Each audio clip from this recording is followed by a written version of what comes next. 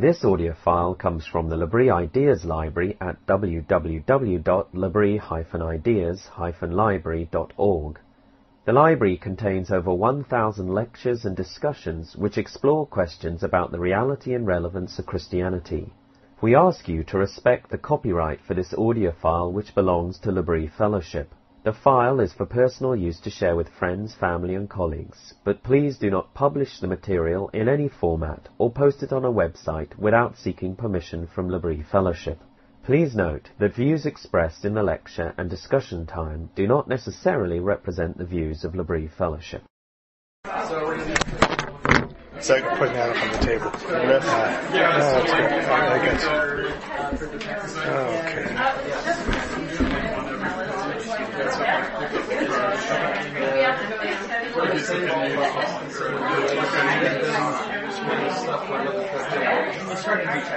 Okay, we're past our time. We have a big press to start on time. We're already over it. So let's begin to announce next week will be Joshua Chestnut, Teach Us to Pray, Solitude and Silence. So last time it was Praying Without Ceasing. This is Solitude and Silence. After that, March 17th, is Adam Kurahara. Then you can come and listen to some good music and have it explained. Can Beauty Save Us? A guided listening journey in choral music for Holy Week. So that's in 2 weeks' time. Okay, challenges to the modern university. I have a dynamic PowerPoint this evening. And that's about as far as it goes. I was meant to have the title of the book that I'm referring to on here too, but I didn't get, my drama didn't carry me that far. Anyway, challenges to the modern university in the U.S. There are so many and so many areas that I'm a bit actually very embarrassed by my title. Because we could get into so many different problems that are real challenges, that are very important challenges to modern university education. Race and admission, polarization in the world which hits hard academic requirements, curriculum, the problem of academic siloing, I'll be talking about that a bit. The disappearance of the humanities, English majors. There's an article in the New Yorker this week about the English majors are disappearing. No one's majoring in English or history anymore. Not nobody, but almost nobody. Professors are afraid for their jobs. The purpose of education itself. No one can agree on that. And on top of that, outrageous tuition fees and the debts that come from those outrageous tuition fees. And the biggest question of all, why go to college or university at all? Is it worth it? So for that reason, or those reasons, I'm going to trust your patience with me for looking at a few areas that I find personally interesting and important. I'll be doing quite a lot with how we got here, so there'll be a lot of history in this, but I think that's an important way to get a running start.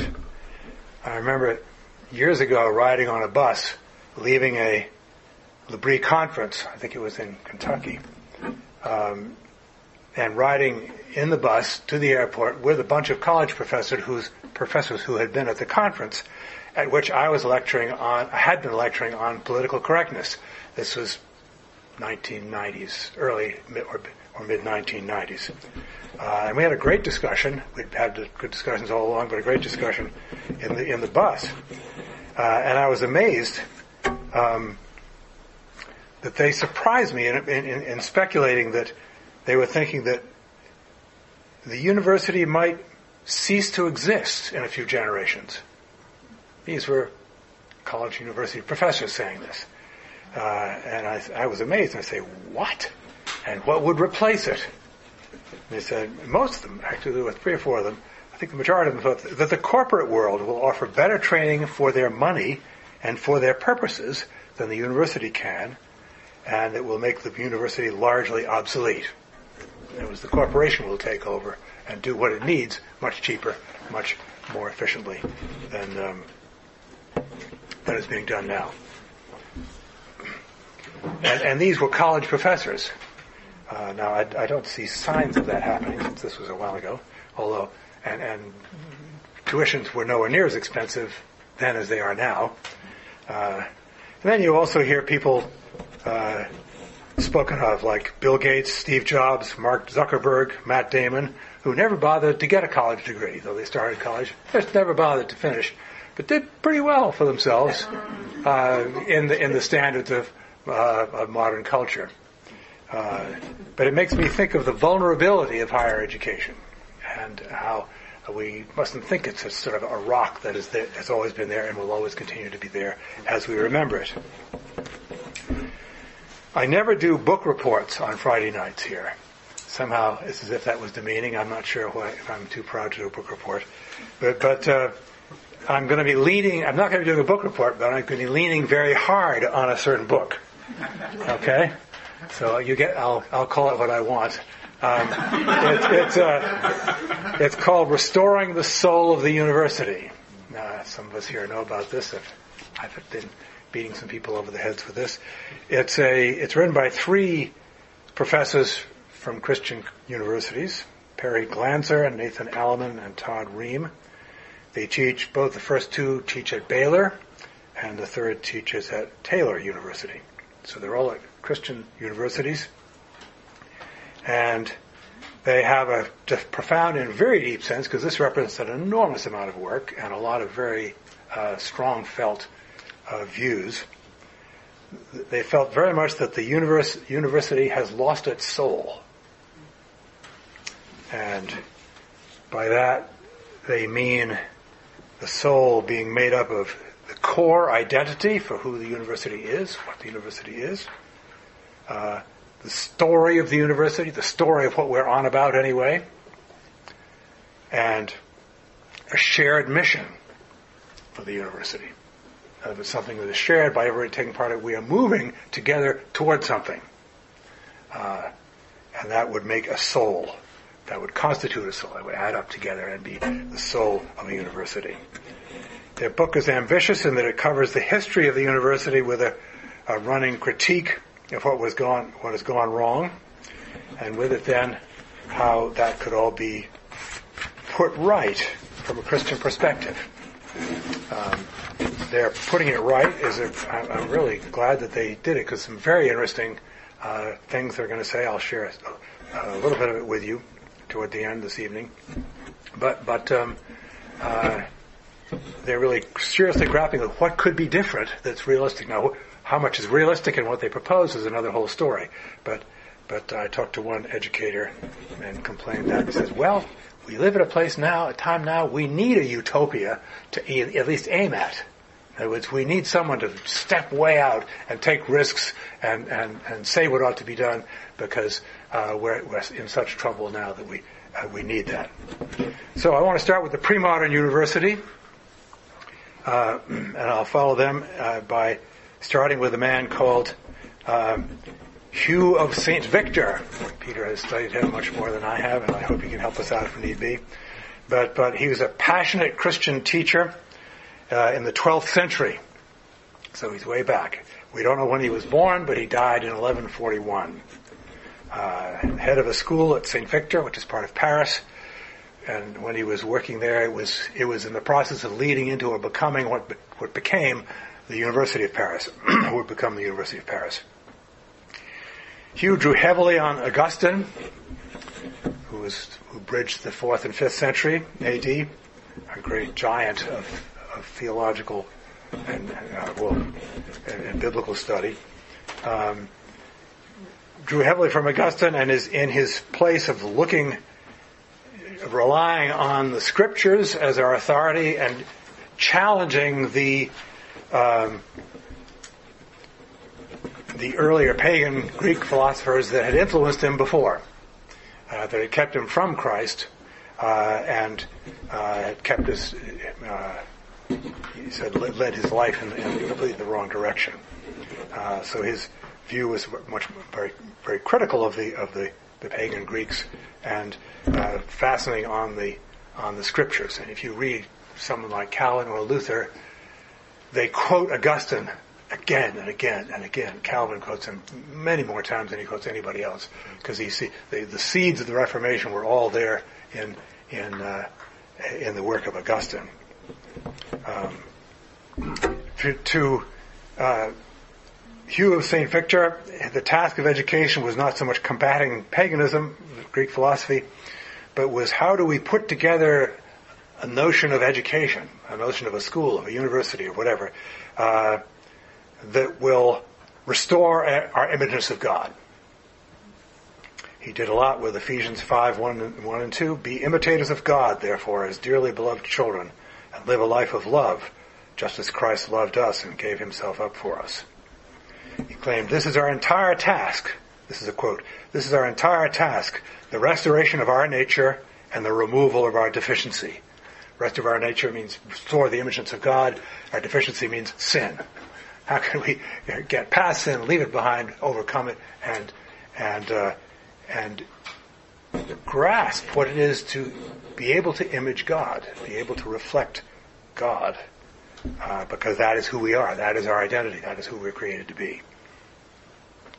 And it's just to say education is the Christian life, learning the Christian life, or teaching the Christian life. And this is how we saw it with at that time, it was obviously profoundly Christianized, or a culture influenced very much by the Christian faith. How is this done? He said, by the contemplation of truth and the practice of virtue. One of the ways they grasp St. Victor very much is that he's not just into theology being a head trip, not just education being something to get your head stuffed with the right ideas. It's action, it's practical, it's lived out, it's wrestled with and lived with. Virtues, he noticed, don't come naturally to us. And so, because they don't come naturally to us, they're only formed with practice. Without practice, that means that without practice, they're not formed. And so we just talk about them, think about them, make ideas about them, write books about them, we never get there. So that you get the idea. His notion of education was not just head tripping, not just head knowledge, just not memorizing things, passing exams, and so on. It was really grappling with truth and living it out. This is part of why I think they grasp someone like that who has a grip, as he did, and saying this is what we've got to move toward, like it or not. Wisdom is an intellectual friendship with God, and Jesus is the incarnation of wisdom. Since philosophy means loving wisdom, our knowledge of Jesus, our theology, must inform our philosophy and all our disciplines. He had a grip on what we have called for years in L'Abri the Lordship of Christ over all of life. That means Christ is the Lord, He's the Creator, He's the Redeemer, He's the Lord over everything we touch and do.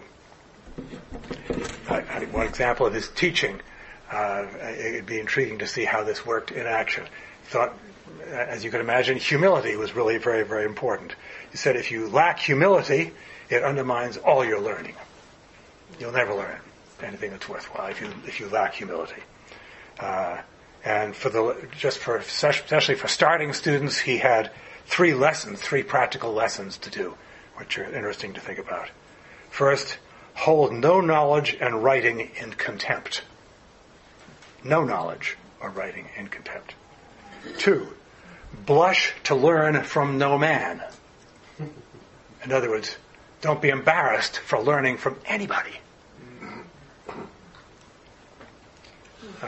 3, having attained learning, now you've arrived, never look down on anyone.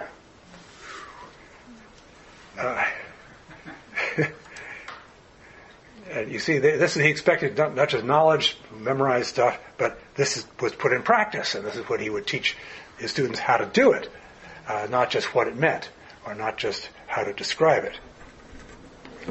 Not just the knowledge of virtue, but the practice of virtue, especially to acquire the virtues of Christ. If not, that corrupts learning. Can you imagine where human knowledge and the whole academic would be today if this had been a standard held high for the last 900 years since he required this? Be a huge tanking of all publishing, I'm afraid.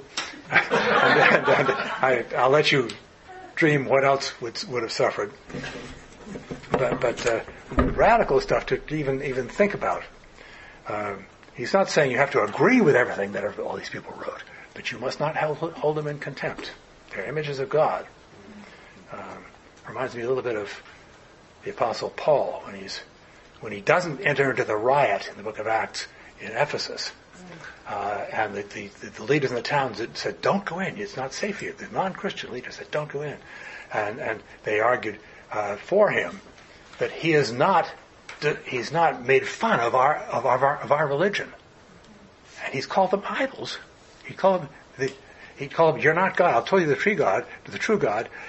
These are not idols. They're not true God." But some of their impression that he did that in a way that he had not been scorning them or scorning their belief.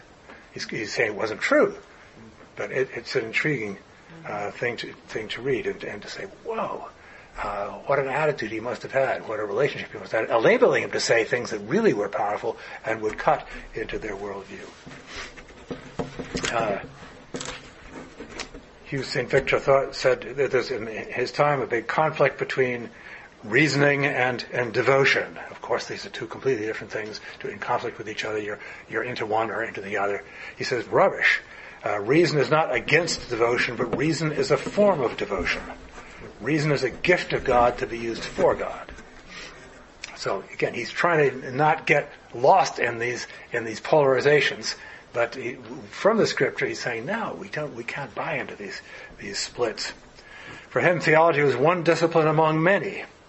But in practice, he followed Augustine and taught that theology was the light by which we see all other knowledge. Think of the lights around the room here. They're objects just like everything else is an object in this room, including yourselves and your chairs and so on. The books, all the books. But they're a special kind of object in that if you turn them off, we wouldn't see anything. We'd be in the dark. So it's by the light. They're just objects with everything else, but they're objects that cast light and make us able to see the rest of the world. Now he's saying this is what theology is. It enables us to see truly the rest of the world as we grasp them. We must allow the theology of the Scripture, the message, the story, the essence of the Bible to speak into every area that we would study or live in. He trained people for the religious life, but also very much for ordinary life of being whatever they are. And he used as a metaphor for education. He sees like building a building, and you start from the bottom and you build it. It has many parts, but there's a coherent whole and purpose to it. And his ideas did become part early on of the University of Paris. He died in, as I say, 1141. The three authors of this book that I'm drawing from think we still have a lot to learn from Hugh of St. Victor. And he comes up all through this book. The second person I want to look to here is Thomas Aquinas, the next century, 1225 through 1274. Italian priest of enormous intellectual gifts and influence. Very much alive, certainly today, with his influence, especially in the structure of Roman Catholic thinking. I won't have anything like time to say very much about him, but I'll take one area. He had a very different sense than Augustine. I can't help thinking it's a lighter view of sin than Augustine had. The impact of sin on us. He felt free to separate philosophy that can be done fine by people like Aristotle and so forth, and we can follow them and agree with them, from theology, and have two different areas of study.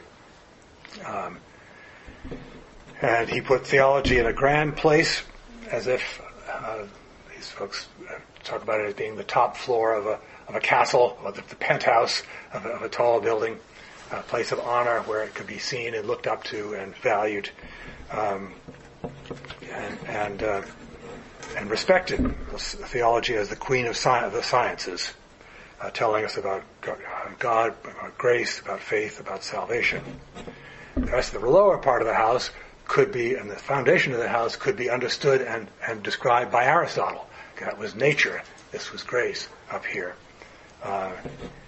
He did not, as I said, it was a lighter view of sin than Augustine had, so that the rest of life, nature, and all that we call the liberal arts could be understood and taught without reference specifically to God's revelation. But human reason was sufficient, and to understand it, and to teach about it, and to communicate it to the world.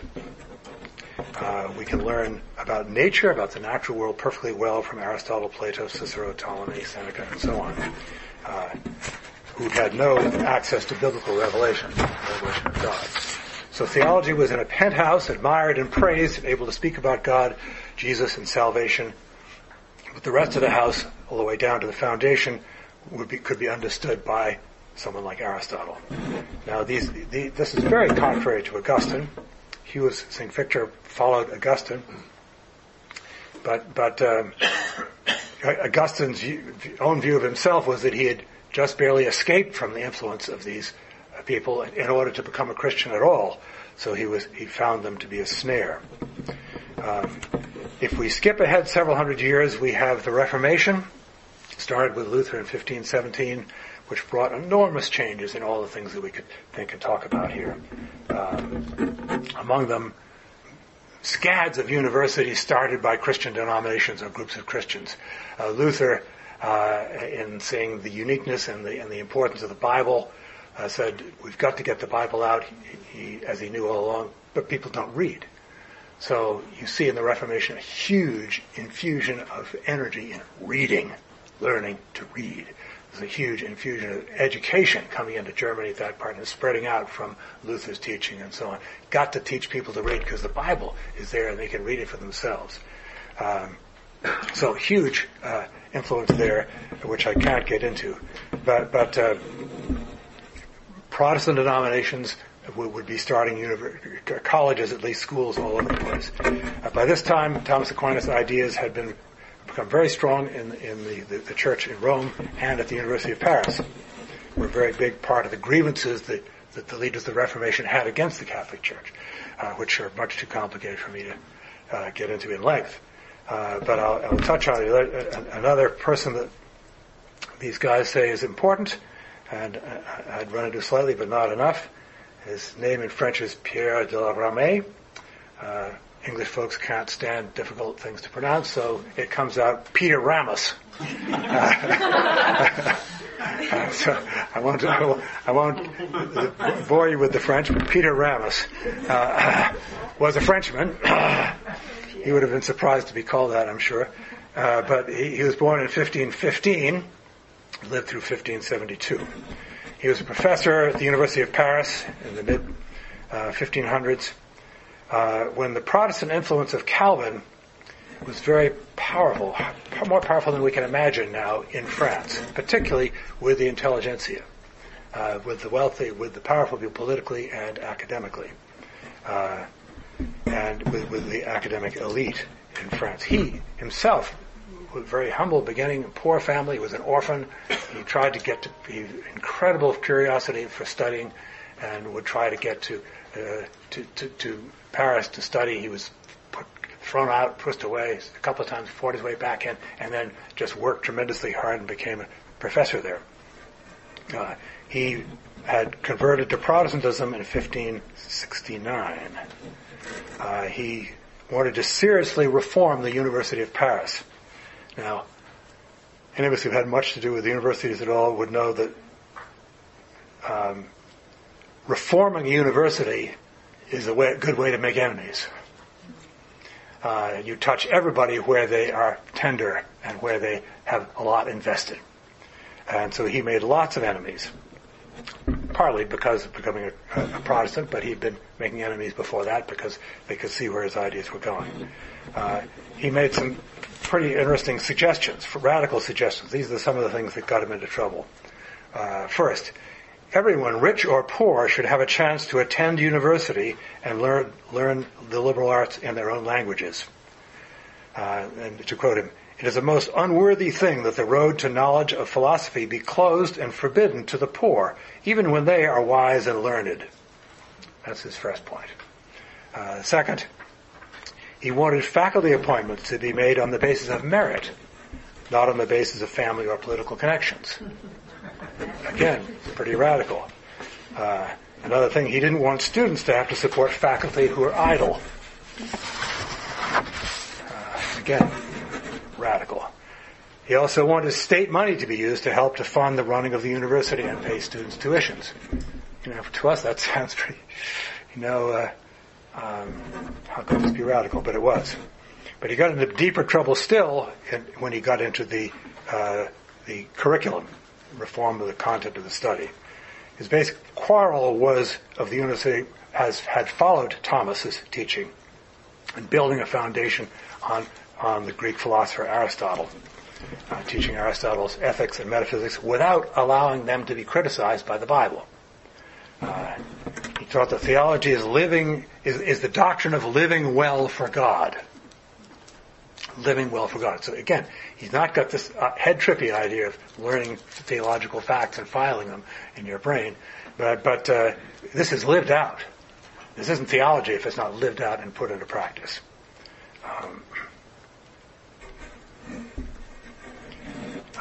He saw theology as linked inseparably to all the other disciplines of ethics and so on. His view that Aristotle was wrong about God, faith, providence, sin, worship, and eternal life. Now that's quite a lot when you think of the structure of Christian theology. And instead he wanted to teach, instead of Aristotle, he wanted to teach the scripture to his students in the original languages. He complained that Aristotle taught all blessedness arises from within man.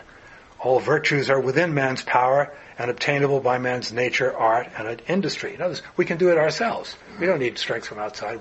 We're strong enough to do it ourselves. His view was that Aristotle's view of God was not our father, was not a redeemer either. He says, how can we corrupt our students by giving Aristotle to him as our ideas of what we believe?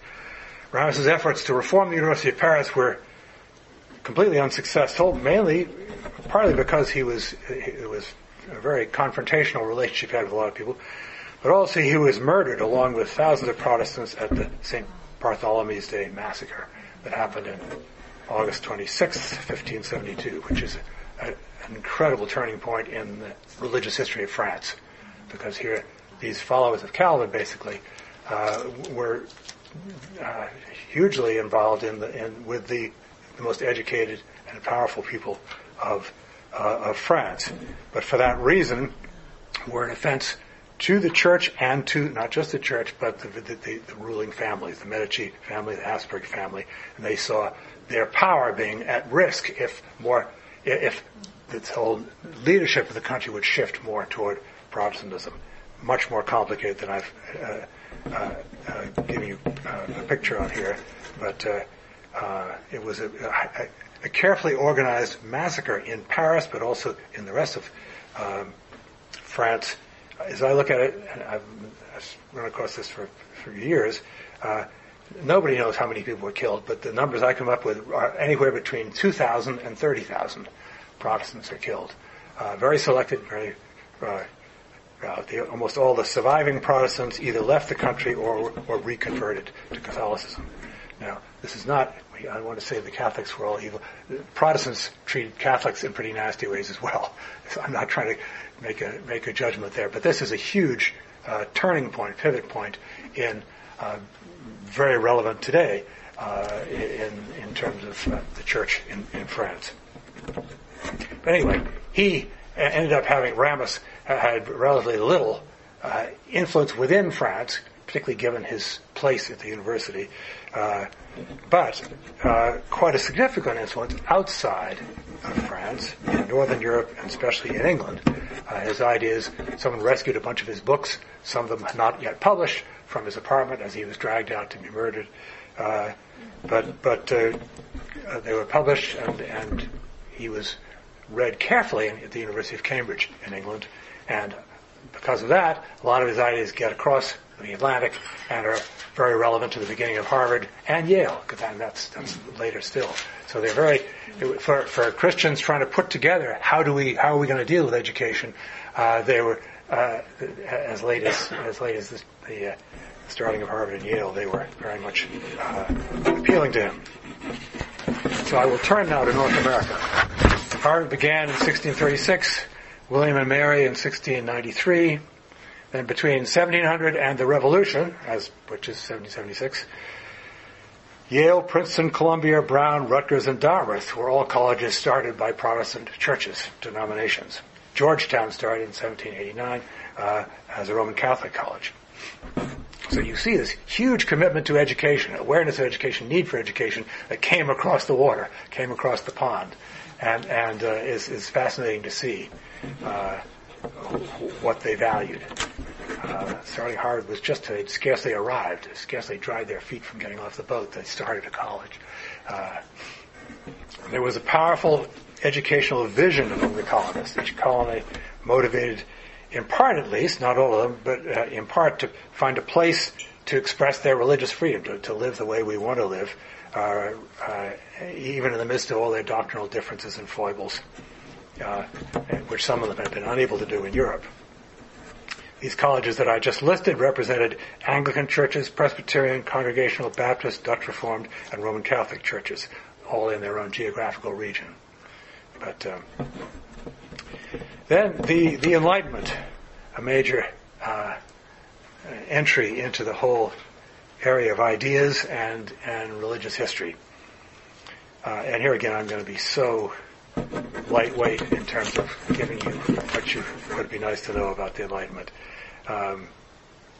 It was a movement of ideas and attitudes which grew, starting mainly from, in the very beginning, in the late 1500s, but mainly in the 1600s, especially in England, Scotland, France, Holland as well, Germany later.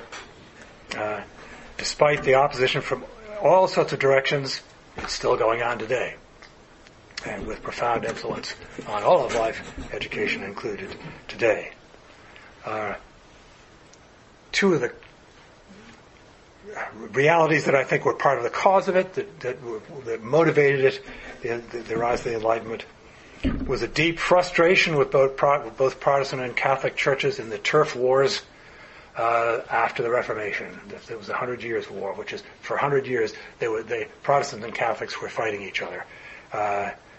And now, historians now will say, and I've lectured on this too at another time, they're called the religious wars, the wars of religion, which is really a misunderstanding because they were also the wars of how Europe became what it is today from much more tribal chaos. So there were families battling each one to make themselves what the Roman Empire used to be, and for them to be the emperor of Rome, of the new Rome.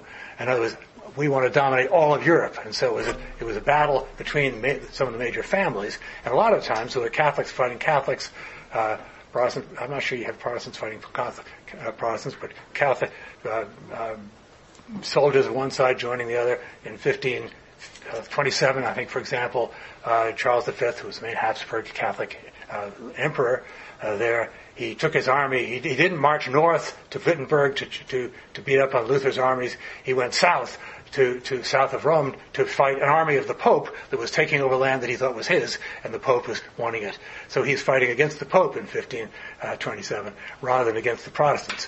So it's a very confusing mixture of political and religious things. But in any case, because Protestants and Catholics were against each other, an inter-Christian conflict, all Christians got credit for being at war with each other. Do you see what I mean? The Christian faith itself was dissed and discredited because of them. If any church, how can any church have the answer to life and death if they can't go on without fighting each other? I mean, you can see that. You can see that and understand it. And so the hope of being without religion, as well as without priests and ministers telling us what to do, theologians, without kings and queens telling us what to do, we might be able to do a decent job ourselves and make a better world.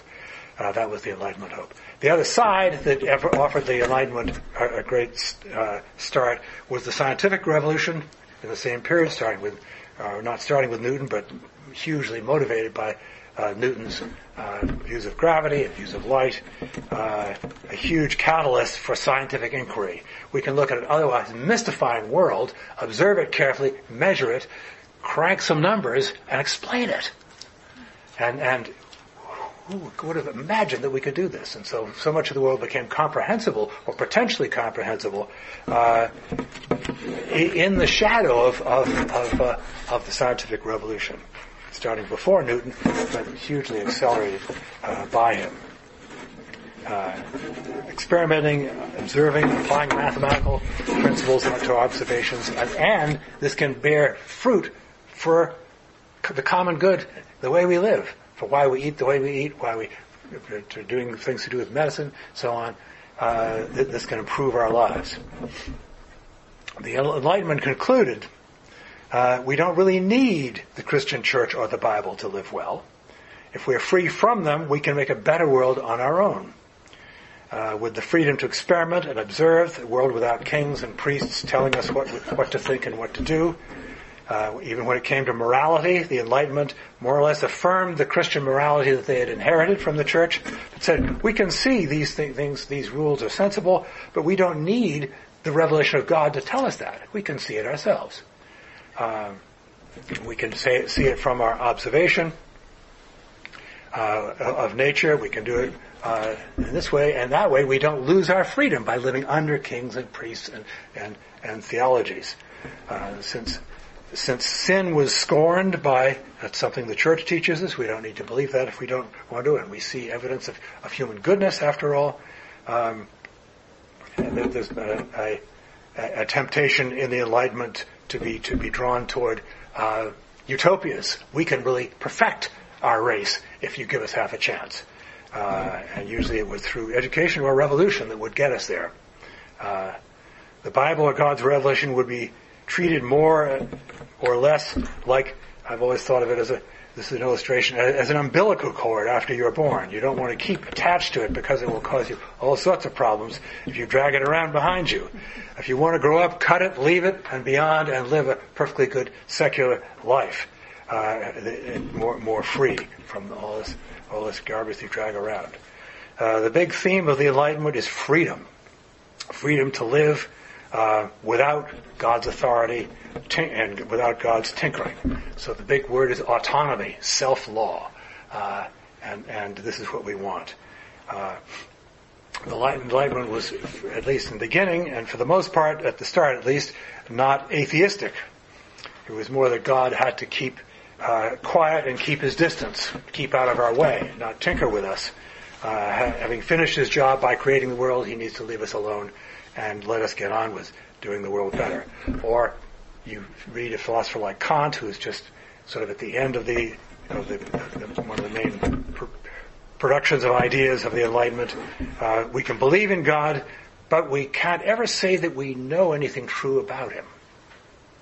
We can't say anything about him that we can know corresponds to who he actually is. So we can talk about God, but what we talk is all in metaphor. It's all in symbol. And we shouldn't think that it corresponds to who he actually is, because that is beyond us, beyond our understanding. We can talk about God, but we can't have knowledge of God as God actually is. Enlightenment impact on education. Many American colleges in the mid-19th century had departments of theology. By the late 19th century and early 20th century, none of them had departments of theology. Some of them started separate divinity schools to train ministers off campus, as it were, from the rest of the university. Those were sort of vocational schools for people who wanted to go into the ministry. But theology was removed from colleges and, by and large, from curricula. Instead, they had in the universities departments of religion or religious studies. This is a huge shift if you stop and think about it. God has been sidelined. God has been shifted to the side. You see, the study of, let me just contrast theology and religion. The study of theology assumes that there is knowledge about God that is a possible object of study. It's possible to have knowledge of God and to gain by studying it what that is and know more of who God is.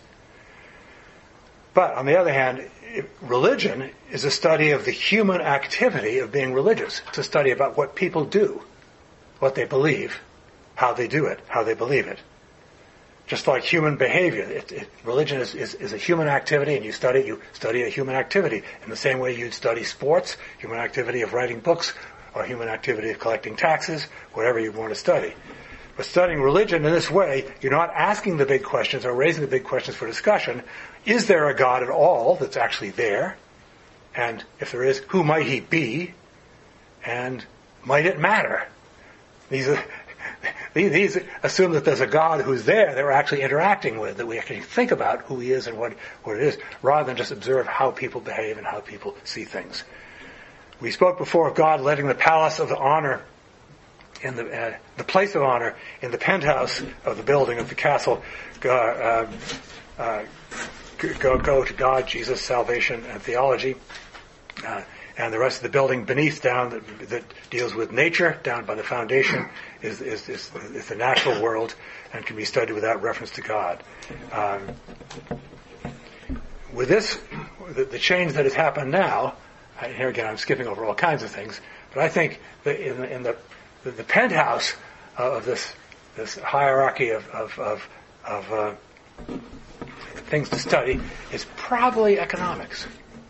Comes closest to, I've read interesting things about the thing that comes closest to a universal religion in the world today is economics and how we deal with money and what happens and how it works.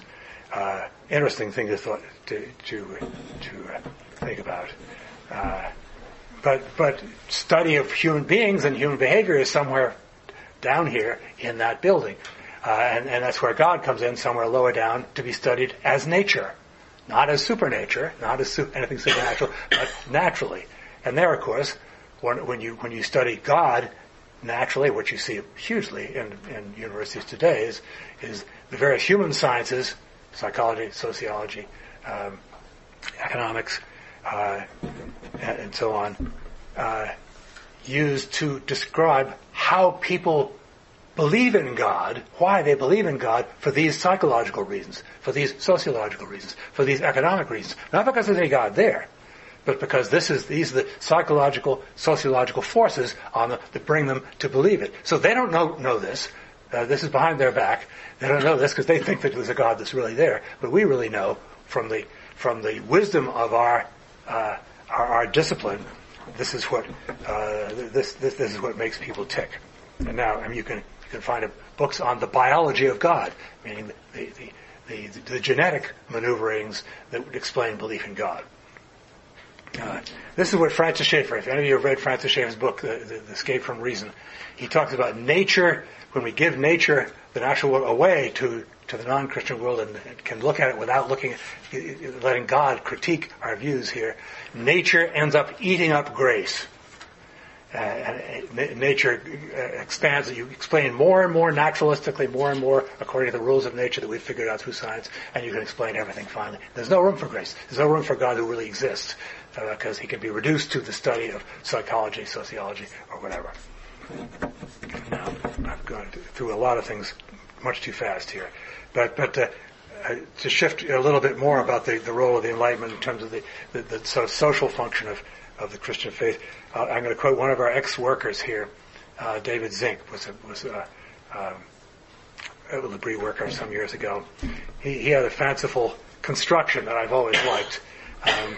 This is about the unholy bargain that Christian faith makes with the typical university.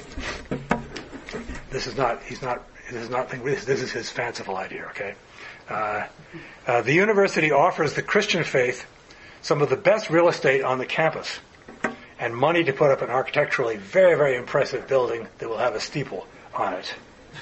And the university even offers to pay to keep a chaplain or two with full salary and pensions in this building. And in return, the Christian faith offers to make appropriate religious services there, supply religious tradition, and above all, respectability to the activities of the whole university. We'll add the respectability of the Christian religion to all that goes on at the university. But a key point is that along with it, from the Christian side, comes the promise to never question or challenge anything that's being taught in any department at the university. So part of the Christian side is a promise of silence. And because what do we know about what's going on in all the different departments? What do we know about that? It's not our department. We have to do with God. And so everyone is happy. Now you may be beginning to get a sense of what my three authors, Glanzer, Alleman, and Ream, mean by the university has lost its soul. This is the kind of thing they would think of. Its soul has been had been some form or some version of a Christian view of reality for years and years and years. They point out that in gaining freedom, they've thrown away God, who'd been the source of their soul, the soul of the university. That was the trade-off. For autonomy, we throw away the foundation of what has made the university hold together. Now we've got to think of a new soul, or think of a new soul. What is it? Other souls, focusing on freedom. Freedom only allowed by marginalizing God, and that's been a problem. They've spent quite a lot of time working on what people come up with as a way to be a foundation stone beneath the university that holds the university together, gives them people a common sense of mission. What are we doing here? What are we actually trying to accomplish? I'll give you a couple of examples of strong form Enlightenment ideas applied to university education, just to say some of the problems that have come up. Now, obviously, nothing is obvious. Start with the French Revolution. This is a utopian idea, application of the Enlightenment. It was, of course, a huge challenge against injustice, but the ideas that motivated many of the leaders behind it were very much from Rousseau, from those who are saying we can do it, we can throw God and monarch out and make a much, much better world. We can create liberty, equality, and fraternity, the slogan of the revolution. But in no time, as you know, if you've studied any history at all, you have a reign of terror, and the very people who started the revolution get guillotined before very long. And it just is chaos and out of control because no one can control it anymore. They've torn down many of the statues and so on, and some of the main churches, and put up statues that are to the goddess of reason. Taking down from Notre Dame, for example, all sorts of their statues, and the goddess of reason was there in the Cathedral of Notre Dame, and because we can do it better. But what happened is the reign of terror, and in the process they closed down all 24 of France's universities. By 1793, all 24 were shut down. They tried to reconstruct them, not in freedom, because they weren't talking so much about freedom anymore, even as late as that, but in complete service, the university, complete service to the needs of the state. Now, the university is under the heel of the state. We're going to train people to do what we need militarily to strengthen ourselves as a nation. Nothing to do with academic freedom. Everything to do with the state will be served, which in Europe has been one of the main substitute souls for universities, is somehow serving the good of the state that they're in. Not so much in America, because so many of the universities were started out of Christian denominations. So they were much slower to make that sort of a connection. This became, in France, more extreme under Napoleon, because he took over after the chaos of the revolution in 1799. Napoleon took over, not under the flag of freedom, but under his attempt to build an empire in Europe, destabilized not just France, but much of the rest of Europe. And between the start of the French Revolution in 1789 and the end of Napoleon's attempted empire 1815, 60 of Europe's 147 universities shut down. 60 of 143 were closed by the end of Napoleon's reign. So, not here you have Enlightenment ideas which are they were taken too deeply, too literally in a way, and control was lost, and so much of the Christian faith was thrown out. Other expressions of the Enlightenment hang on to many more Christian or somewhat Christian ideas, at least. I'll just mention one other much more timid example. Jefferson started the University of Virginia with high confidence in human nature, as he had. He was a wretched Unitarian with believing that Protestant Christianity had overemphasized sin. But had the conviction that gentlemen do not need to be forced to do right things. Gentlemen don't need to be forced to do right things. So we thought freedom. We allow freedom for everybody to think up their own curriculum, to behave themselves as they want to, and so on.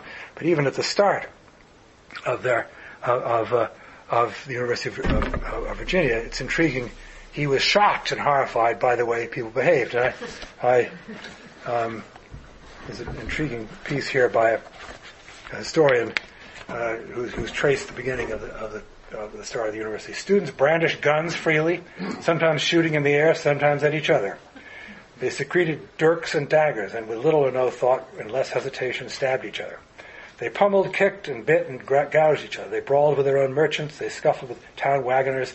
They cheated in every way, robbed graves, gambled at cockfights, beat slaves, cursed each other, townsfolk, professors. They vandalized property, even taking a hatchet to the front doors of the rotunda. That's that main central beautiful building there. And mutilated cows. They drank and drank and drank and rioted. They also attacked and beat professors. They even bombed one professor, or tried to bomb him twice, all within the first year. Jefferson appeared before the student body and in tears and pled with them to behave. But the whole idea is that they can be free. They're good, and they will be free and obedient.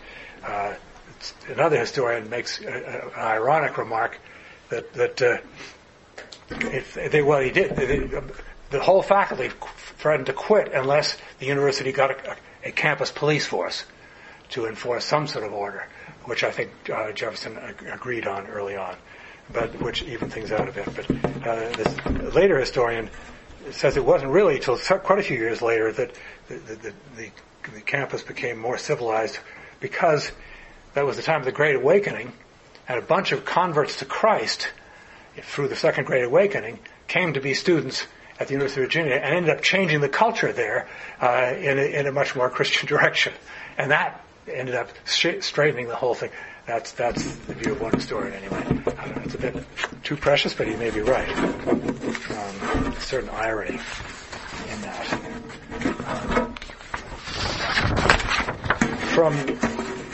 I'll talk now about the structure of the university, from the university to the multiversity. This is something that takes up a huge lot of this book, and how this works. The University of Berlin started in 1810. It was a response in Germany to the explosive scientific revolution and the increase of and information about science and technology that was out there, that was unstudied and just experimented in all sorts of different places.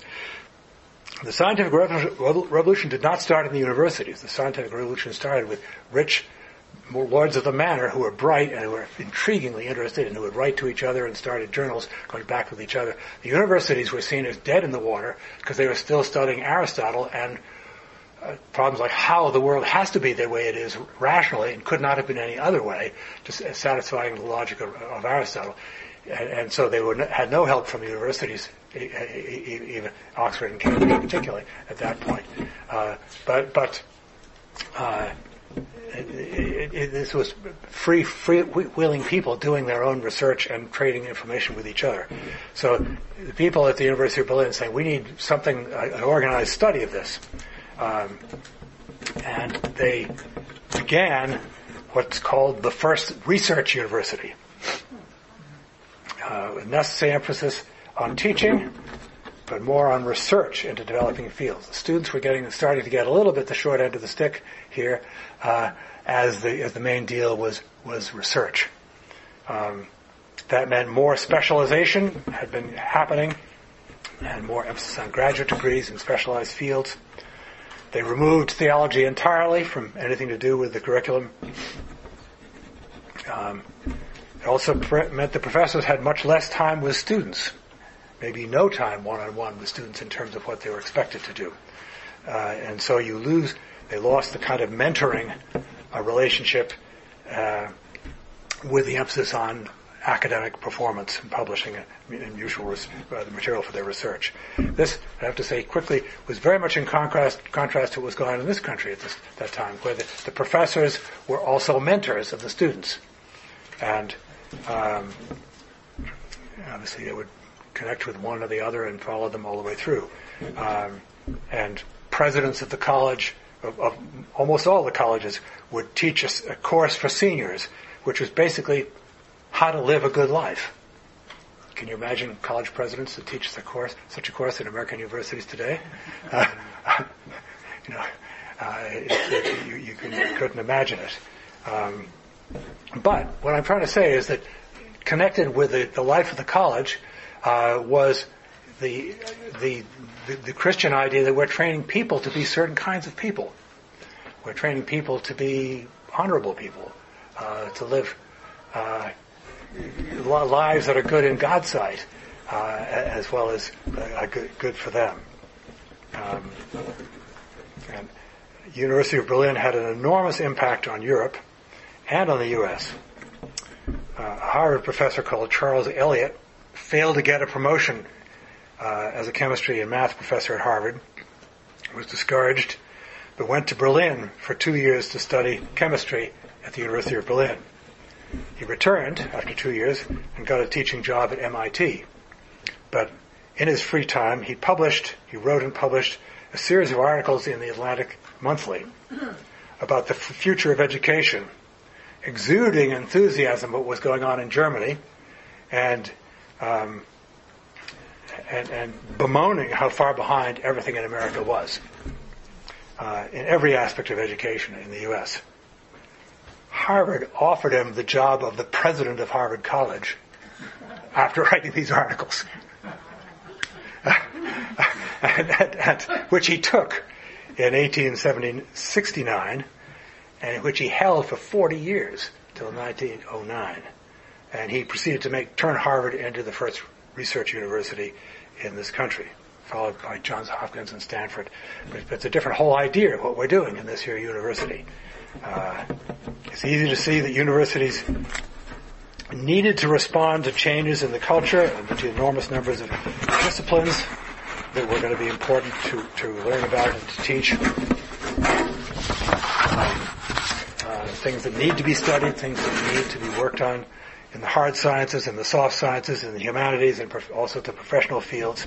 It's easy to understand how the need for specialization is really there, and that's not some godless, terrible notion.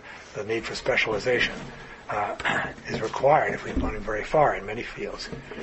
Probably also requiring special technical terminologies comprehensible only to the initiated.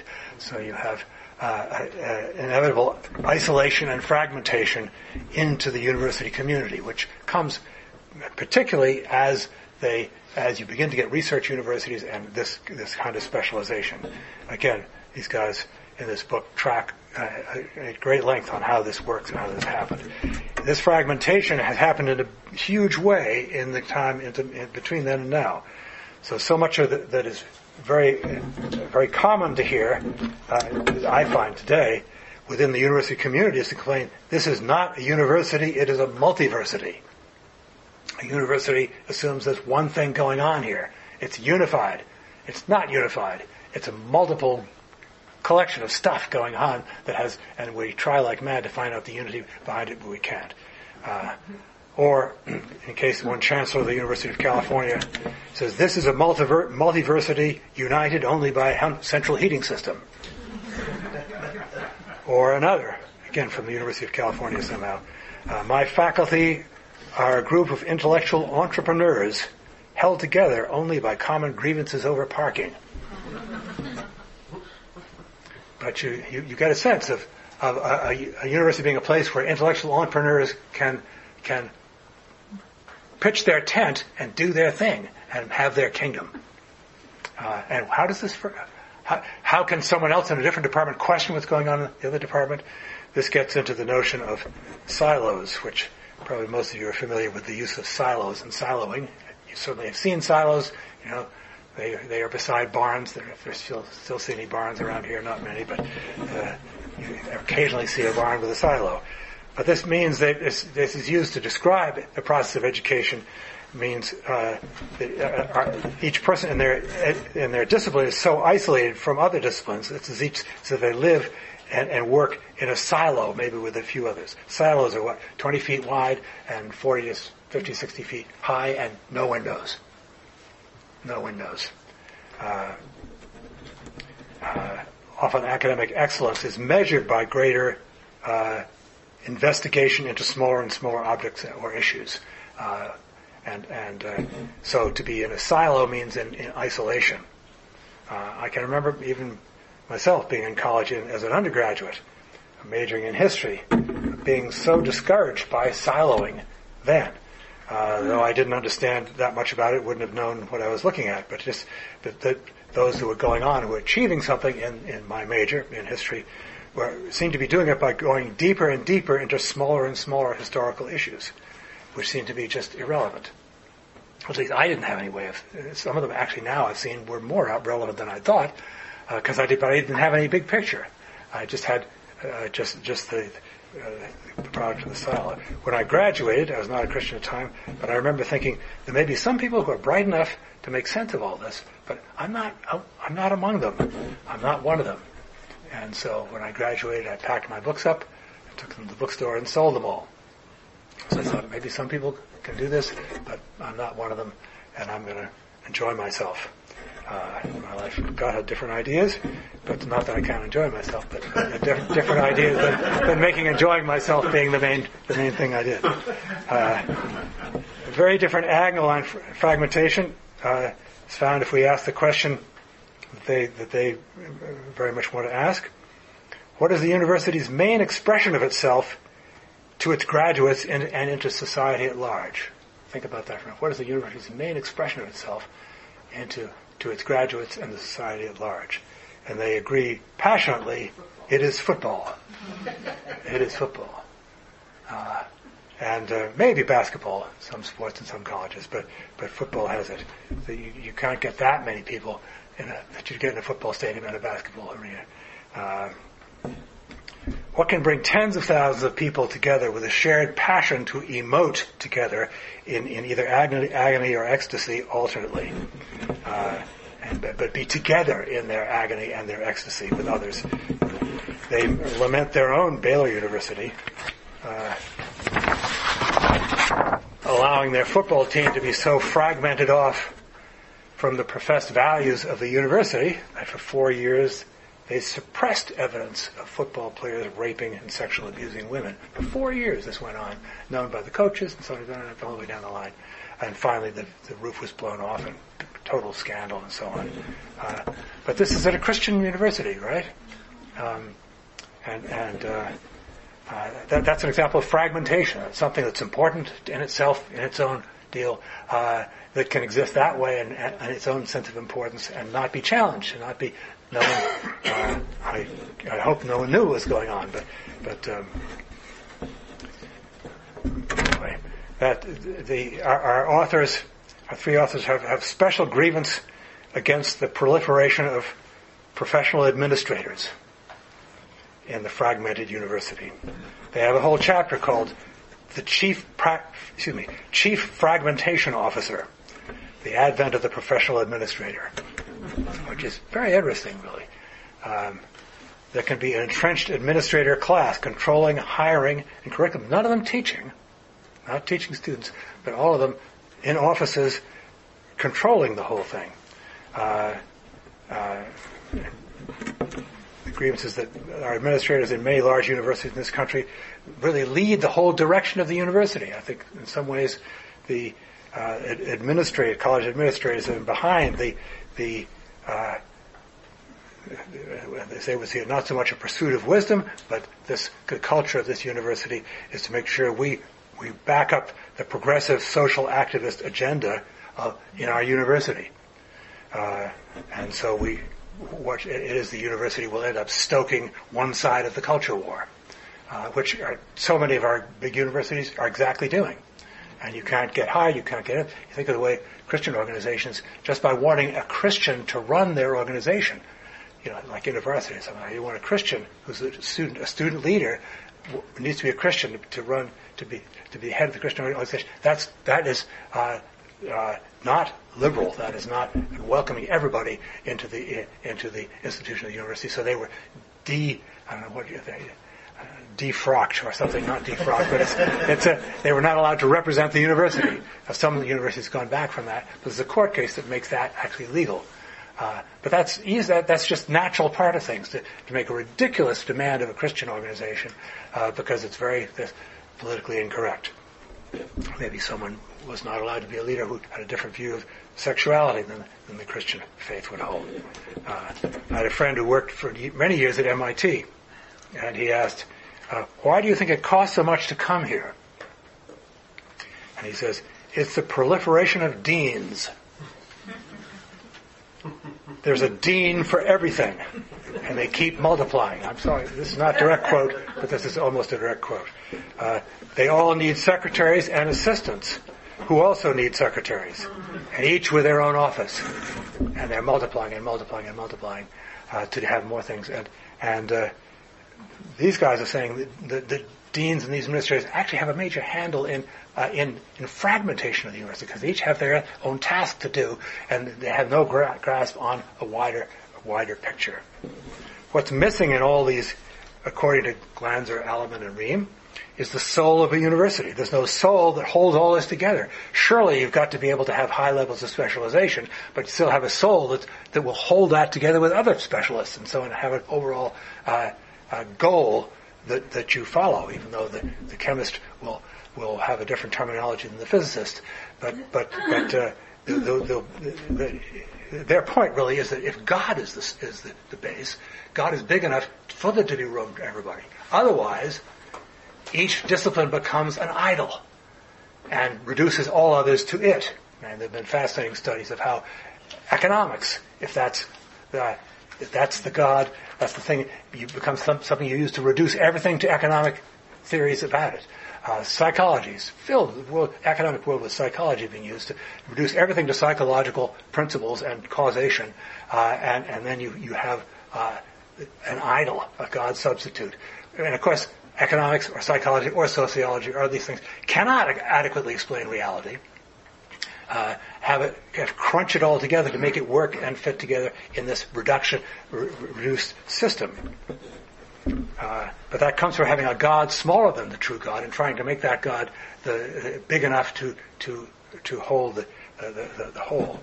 What's missing here is the soul of a university that is big enough, that is great enough, a common identity, story, and mission for the university, which is not just for publicity, but is real, that really holds the minds and imaginations of people.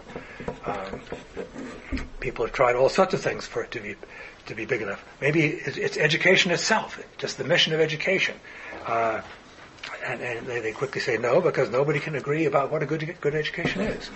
How can you expect educators to agree about what is a good education in the world today? Or to make good citizens, you have the same problem. Who do you get to define what a good citizen is? Who gets to define that? Or building democracy is the soul of the university.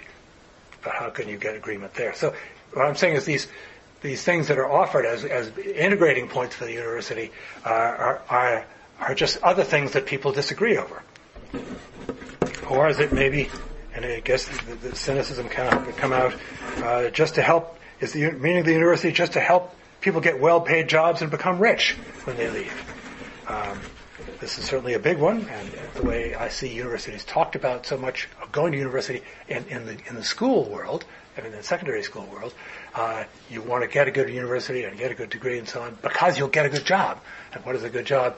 Is a job that pays more than average or whatever.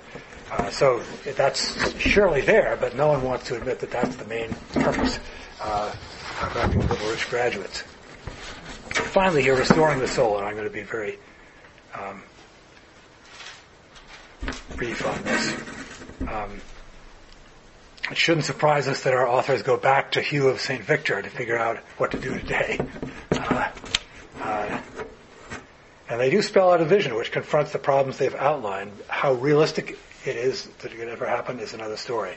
I'd be fascinated to see. And it would be a very Christian, totally Christianly framed thing, because that's what they're really talking about. How do we do this as Christians? I think that there's a very legitimate Christian idea also to have it very pluralistic, to have it built on Christian principles, but have a pluralism involved in it as well. And maybe they would as well. But they repeat that it is only God that can be the foundation of the humans, the foundation and human beings made in His image, where we can seek excellence without idolatry. That's a theme that comes through all the way through. It's only with God that you can seek excellence without making an idol. And an idol means making a god out of something much too small and ruining it, destroying it and destroying other things through it. Like some people would say, Marx took economics as an idol, and what he did, everything's explainable by economic causation, and he destroyed economics and did terrible economics. Anyway, you could see that with Freud, with a bunch of other things where you see one discipline grasped too hard, and it's just like hanging on to a block of ice and gripping it hard to make sure you don't lose track of it, and it just melts. So it's only with God that you can have pursuit of excellence without idolatry. If God is the creator of our universe and also the revealer of how we are to live in it, we must figure out a way that the revelation of God can enlighten and challenge every discipline in its own way. In other words, there's no discipline that doesn't need the revelation of God brought to it and put in the perspective. It's not as if you have Bible verses that you could attach to different proofs in mathematics or something like this. But you can still, there are many Christians who work very hard on Christian implications for mathematics. They suggest that every professor in every subject should have some significant study in theology. Now this is getting pretty radical. Imagine requiring of a university faculty that they put in, say, at least half a year study of straight theology, because he wants everybody to be connected to they want everybody to be connected to the soul, to God who's at the bottom. At the same time, each professor in his or her own field would need to take time to make their work comprehensible to the rest of the faculty who are not in their specialization. So the idea is that theology must speak to and learn from all departments. See what he's trying to say. Theology must speak to and challenge, but also must listen to what's going on in each department. Professors and teachers would be seen as whole people, not just as someone who did write this resume, and would live out their faith in a full way. I think they didn't develop this much directly, but they would talk about a mere Christianity. They criticize the consequences of of universities built on denominational churches and people required to believe all the doctrinal minutiae of the denomination.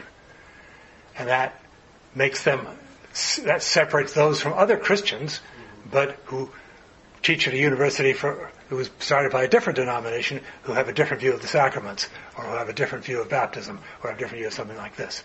And so a mere Christianity it isn't just C.S. Lewis's book, although it is that, but it means that we take a view of Christianity, we embrace the central, most important teachings, and let others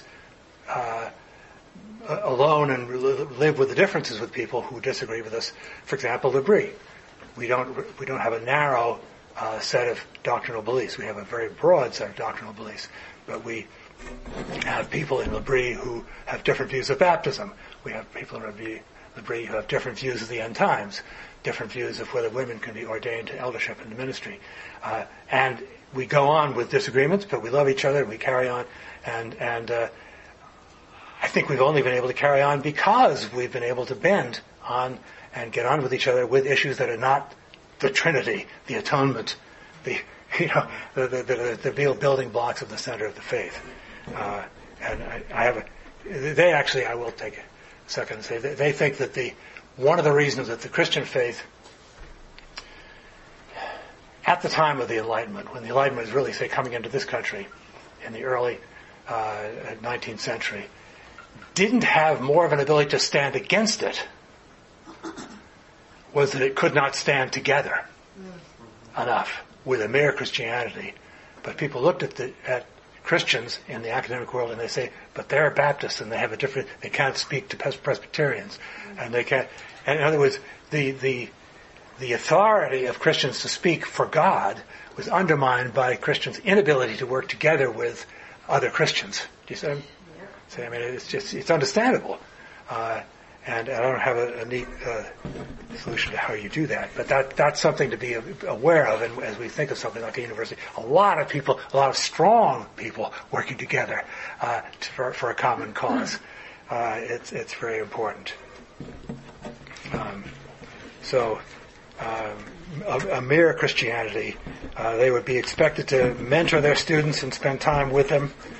They must be, to quote them, must be experienced identifiers with and imitators of Christ. Experienced identifiers with and imitators of Christ. They put special emphasis on now helping a student understand who they are as images of God, and with that, within that identity, there's room for many other lesser identities, such as one's identity in connection with one's sex, race, family, workplace, or whatever. But I think they're important. That one of the most important areas now is anthropology. What is a view of who are we as humans? The Enlightenment has said we who can answer all the questions has no idea how to describe what a human being is.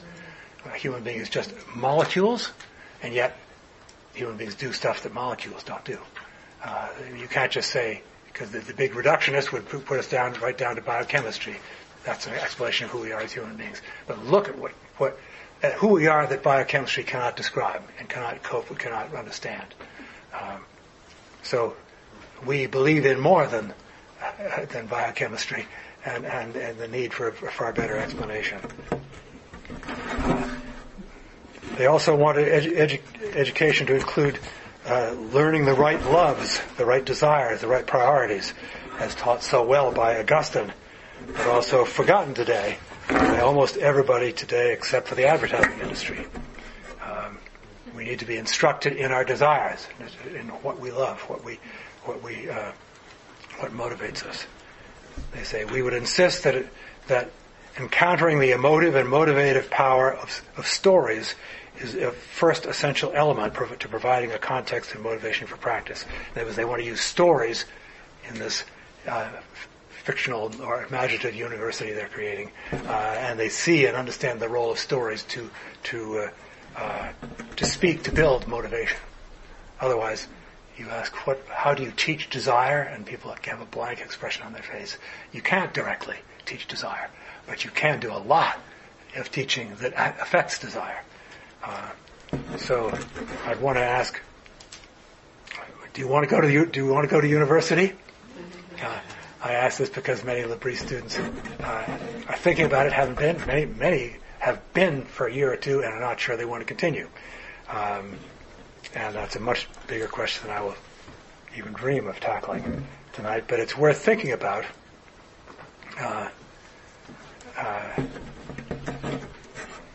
If you are one of those rare creatures who in their early 20s knows what they want to do with their life, that can be really helpful to know what you want to do with your life. You may decide, no, I don't need a university degree. I don't need to go to college. Great. You're way ahead of the game if you know that. But if you're not sure, or not sure you want to go back or whatever, or don't know what you want to do but think you may want to, then I think there's a lot to think about. I've always thought, well, for a lot of ways, the places you end up, a university degree is going to give you more freedom. But I think a lot of people soldier through a university degree who don't need it and don't use it, and shouldn't have been pushed into it. So I have no generic universal advice at all on this. Nor do I have advice on whether to go to Christian college or not a Christian college, because I think sometimes Christian colleges can be discouraging to people. Sometimes they can be a great encouragement. Sometimes a non-Christian college can strip people of their faith. Sometimes a secular college can stimulate their faith and the challenge that they have to their faith by going to school in a non-Christian setting. I think being grounded in the basic truths, though, of the Christian faith, not just believed in, but lived out before going, is really helpful. I remember Francis Schaeffer saying, people need to come to L'Abri before they go to university. And I still agree with that. If not that, not just come to L'Abri, but really work out what you believe and what's going on in the modern world that I'm going to be stepping into before you go into it and get tackled by it. I think as I read this book, a lot of what L'Abri stands for is what they're calling for. They don't know. There's no quote of Schaeffer, no mention of L'Abri at all. But the spiritual reality and the connection with the culture, and the disaster of fragmentation are very much what L'Abri has struggled for from the start. I think I did it backwards. I struggled through university without anything catching fire to me except for sports. But then I stumbled into Swiss L'Abri the year after I graduated and suddenly saw my silos got connected, or the walls got battered down of the silos. And suddenly learning became exciting to me for the first time in my life after finishing college. Anyway, what a sad thing to boot a good education. Not completely boot it, but it's I could have learned a lot more. And again, I wish I'd gone to L'Abri before, or at least during, or something like that. Or I was just backed up and seen. But I wasn't a Christian at all. I didn't know what I was running into. But there's a huge need, I think, to really think not just what do I believe in some depth, but what is the setting I'm walking into, and understand something of that. We're living at a fascinating time. Universities are in trouble, but that is not new. It's intriguing to me that the oldest universities have lasted longer than the nations in which they live, rather than the governments of the nations they live. Yeah. I mean, everywhere. Italy, France, England, the U.S. even. Most of the oldest universities happened before the Revolution. England, all sorts of chaos after the start of that. So the universities have persisted, have kept on going. A mark of the tremendous commitment there's been to teach the younger generation something of what we value going into the future. That's a very non-postmodern perspective on it, but I think that still is the only thing you can explain it with. There's a huge human desire to pass on what we value. Glanzer, Elliman, and Ream have made an ambitious and deeply Christian contribution, and as their subtitle reads, Unifying Christian Higher Education in a Fragmented Age. And I think it's been I've found the book very, very useful and really stimulating. So I want to stop there and throw it open for anybody who wants to run with it, throw something at me, whatever seems appropriate. Yeah, Marty. Do they think any of the Christian colleges are doing a better job at this, or are doing a good job, or what do they think of what they say about that? They're smart enough to not say. And they don't. The only thing they say about Baylor is some reference to this, to the sexual scandal, and that being a horrendous example of fragmentation, of isolation of the whole party, which is the big upfront. And I didn't even mention television. Football is on television. It's not just big stadiums. Yes. Our men's Bible study just finished Christianity and Liberalism by J. Gresham Machen. Oh, wow. And so very appropriate. Well done. He he, just like Luther, they both kind of started off with a, we're going to fix this thing kind of mentality, and then just basically end up having to leave and start something new. Do they kind of come at it from a, like, look, we can fix the university that exists, or we need to start all new ones? Like, which way do they lean? They don't say. I think, just given the whole thing of requiring professors to study theology first, this kind of thing, which would be just incredibly difficult practically to do. I think it would be very difficult to start from scratch, although you could start maybe very small. I think they would probably, and the three of them are teaching at Baylor and Taylor still, so they're obviously aiming at introducing what they can into already existing university settings. And both those universities are try in their stated purpose to really be a Christian university with allowing the Bible to speak into different disciplines, into different areas. How much they succeed at that is another whole story. But I'd be intrigued to know how they were perceived, how this book is perceived by their colleagues,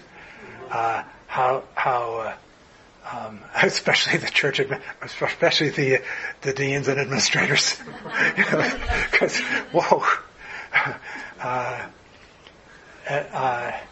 I think it could be either way. I think it's a very helpful thing if one is involved in a school or university already, to say, well, what could we work in? What could we work toward? I would think it to be something to be an encouragement to either project. But the idea of starting from scratch would appall me in terms of that so much is new. But that's me. I'm not an entrepreneur. So yes, yeah, Hallie. I'm off to Taylor University this fall, actually, which is crazy that this author is. Yeah, which is cool. You should look up a man called Ream, then. Okay, Ream. My question was, and you don't have to, maybe there isn't an answer for this, as this is much more institutional, but is there anything that the individual, aka myself, can do to bring further unity, and besides the institutional side, is there anything that the individual can do to do that? I think being aware of the problem as a problem is a start of fragmentation, to go across boundaries,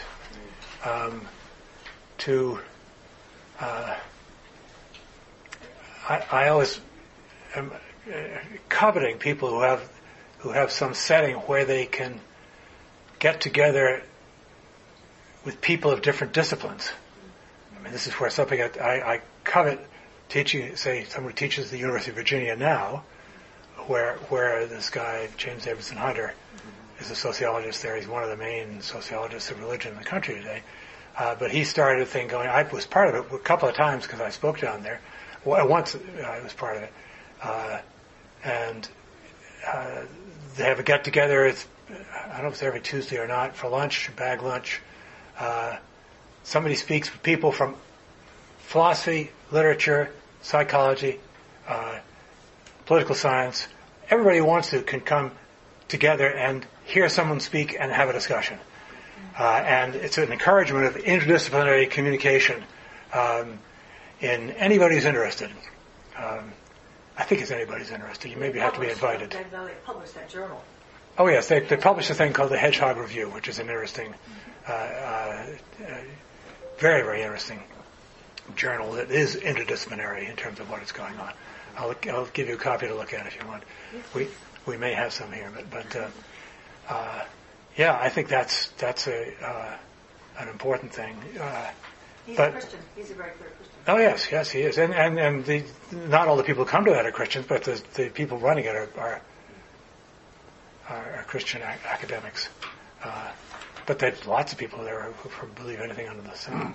I'm not sure what I think you want to go and see what it's like and see how you can fit in or not or whatever.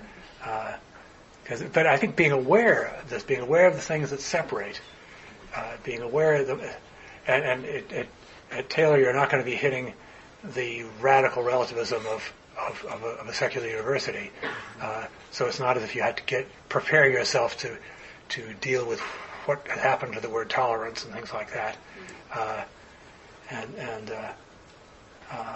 I'd say to play it by ear and keep us in touch. Okay. Elliot, yeah. I have the impression that universities in Britain have had less fragmentation. They seem to be have changed less than the ones in the U.S. That may be true. I don't know. You think both countries have had the Enlightenment, and both have had the same specialization. Yeah. There's a way in which Oxford and Cambridge, particularly. You think of Oxford and Cambridge, particularly, yes. Yeah. Well, St. Andrews. That's our experience. Yeah, it's interesting. The University of London was started to be a University of Berlin for England. It was before it got to be a research university as such before Oxford and Cambridge got moved in that direction. But in many ways, Oxford and Cambridge haven't budged. The college system the college system is a huge continuity thing, and how things are gone. So I think there's a conservative leaning in the way it's structured there, and you go to a certain college that is also part of Oxford or part of Cambridge or whatever. But I think you end up relating to a smaller group of people that way, and who are into all sorts of different things. But the lectures are open Yeah. to everyone, so it lends itself to Yeah, it could be. diversity. Yeah, that's right. It's like, Esther, did you have it? I was thinking about Hadley's question. As someone who taught general education classes to freshmen in a university, in a liberal arts university, I don't think that's always well done, like the GE courses of liberal arts. But I think it would help students to know what these are for. And one of the things that they are for is to stop so much fragmentation and specialization and say, like, hey, look at all of these things that are happening and things that people are studying that are relevant. So I would say take your GE classes seriously, even if they're not your major classes. Yeah.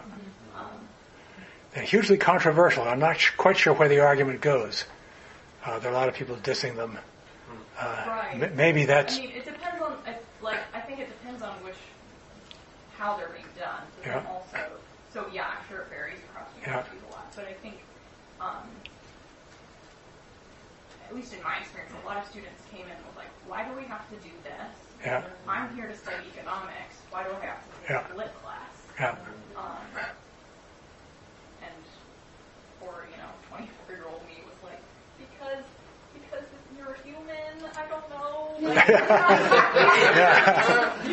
how I felt inside. I didn't have to say that. But I was trying to say, because you're a human, that's when you study humanities. Yeah. And there's a huge, I didn't even get into the whole drift away from humanities and into STEM, everything.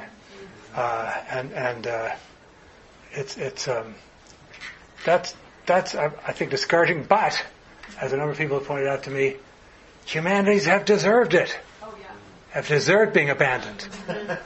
What do you get in the history course of just what a trash heap America is and always has been?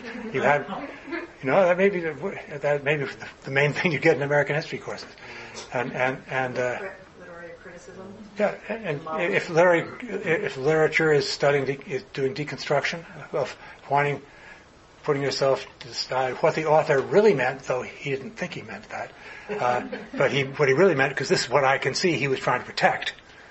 If that, and I heard huge grievances in the 90s from people who believed in stories, and they weren't allowed to study stories and what the stories mean, but they had to deconstruct what the author was really doing, but didn't realize it. Whoa. And so I think the humanities have shot themselves in the foot. So I'm not sure how much sympathy we Yeah, but on the other hand, it's a huge, a huge thing. Yes. Wouldn't you say this problem is more symptomatic of the fact that we all go through 12 years of school where we have math period, and then you leave that, and you go to English period, and then you leave that, and nothing is connected like, on any level, ever. So how do students get there and think, oh, yeah, well, like it's already been fragmented, their entire schooling. And then the teachers that are there, their schooling was completely fragmented as well. So how are people going to all of a sudden have this, like outside of maybe the classical Christian movement of, you know, trying to have God be the one single unifier between all things that we study, there really is no unifier between all things that we study. I mean, you can make the argument for science and math, you can make the argument for history and literature, you can loosely do that. But once you don't have God in the middle of all of that, there is no unifying force for everything that we learn. So, and sometimes God isn't allowed to be a unifying force, but it's just something you could be pious about. Right, but even if you use, we're all humans. Well, I'm a human that doesn't want to read. I just want to study science. So, you know, you can't really make that case for me. I mean, we went to engineering school. We're like, who the heck would ever major in English? What would you do that for? Now I totally get the humanities argument that you're making because it is horrible just being an engineer without reading. You know, without the humanities, it's horrible. So I get it. And I love it now, but I just don't know how we teach. Like, it seems like the whole system is broken from, like, kindergarten on. It's fragmented? Yes. Yes. Yeah. Well, I mean, without teachers that's why teachers are so important. Without teachers who do believe in something more integrated. Where are they? I had to homeschool my kids to figure it out. Yeah. Yeah, well, I mean, I think people are trying. I think it's it's hard to say, and I think the church can do more than it has done. Yeah. I mean, there are different groups that have tried to bring in influence there, but in some ways, the way things are tied together. Well, no, that's not true. I'm just saying it's easier once kids get a bit older to know how to make the ties between different things, but that it shouldn't be that way. It should be with young kids too. God has given us a world where you add 2 to 2 and it makes 4, no matter where you are. Mm-hmm. And there's something really solid about creation that you can stand on. But that's a challenge to know how to do it. Yeah. But wherever we are, we've got to just start where we are and do as best we can. And again, just believing in God, just being a Christian doesn't answer it, because all sorts of Christians don't have the slightest determined to do just what you're calling for, to see the integration of different things. Right, because they believe there's some neutrality out there in the world. Yeah, that's just... It's a myth. Yeah. Yeah, and so it's not something even worth doing. Yes, Peter. To the person who asked how's the book received, I'm looking at an email from one of the authors. Oh, really? And the author who could answer the question dodged the question. Oh dear. So that's always the way, isn't it? So I got into a conversation with Todd Green, but Glazier is nowhere to be found. Oh really? Oh dear. So, but also, about the schools that are trying this at a macro level. Some people may have heard of Ralston College out of South Carolina, and then the University of Austin in Texas is trying something like this. But again, those are very, very micro systems, and that may be where it has to, begin and end. Yeah. But about the fragmentation, I was thinking that the number of colleges and universities in the United States might be matched by the number of denominations, because they just continue to bifurcate and shatter and fragment. Yeah. And so I think it's like what's the saying, the pot calling the kettle black. For Christians to talk about the fragmentation in education is just, look at us. Mm-hmm. and I don't know if there really is a solution to that. Not at the systemic level, but certainly at the local level. And again, that just may be where we need to work. I think these sort of ideas can and do work across denominational lines, and so the denominations don't. So there's a lot of interaction between people in different denominations. I'm thinking of the different denominations of people that show up at L'Abri and get something of this direction. The group that I am surprised they don't reference at all in the book is the sort of thing coming out of Holland, the sort of neo-Calvinism from the Free University there, and that's coming to Canada, but has a huge notion of a very sophisticated philosophical system of if you can get your head around it,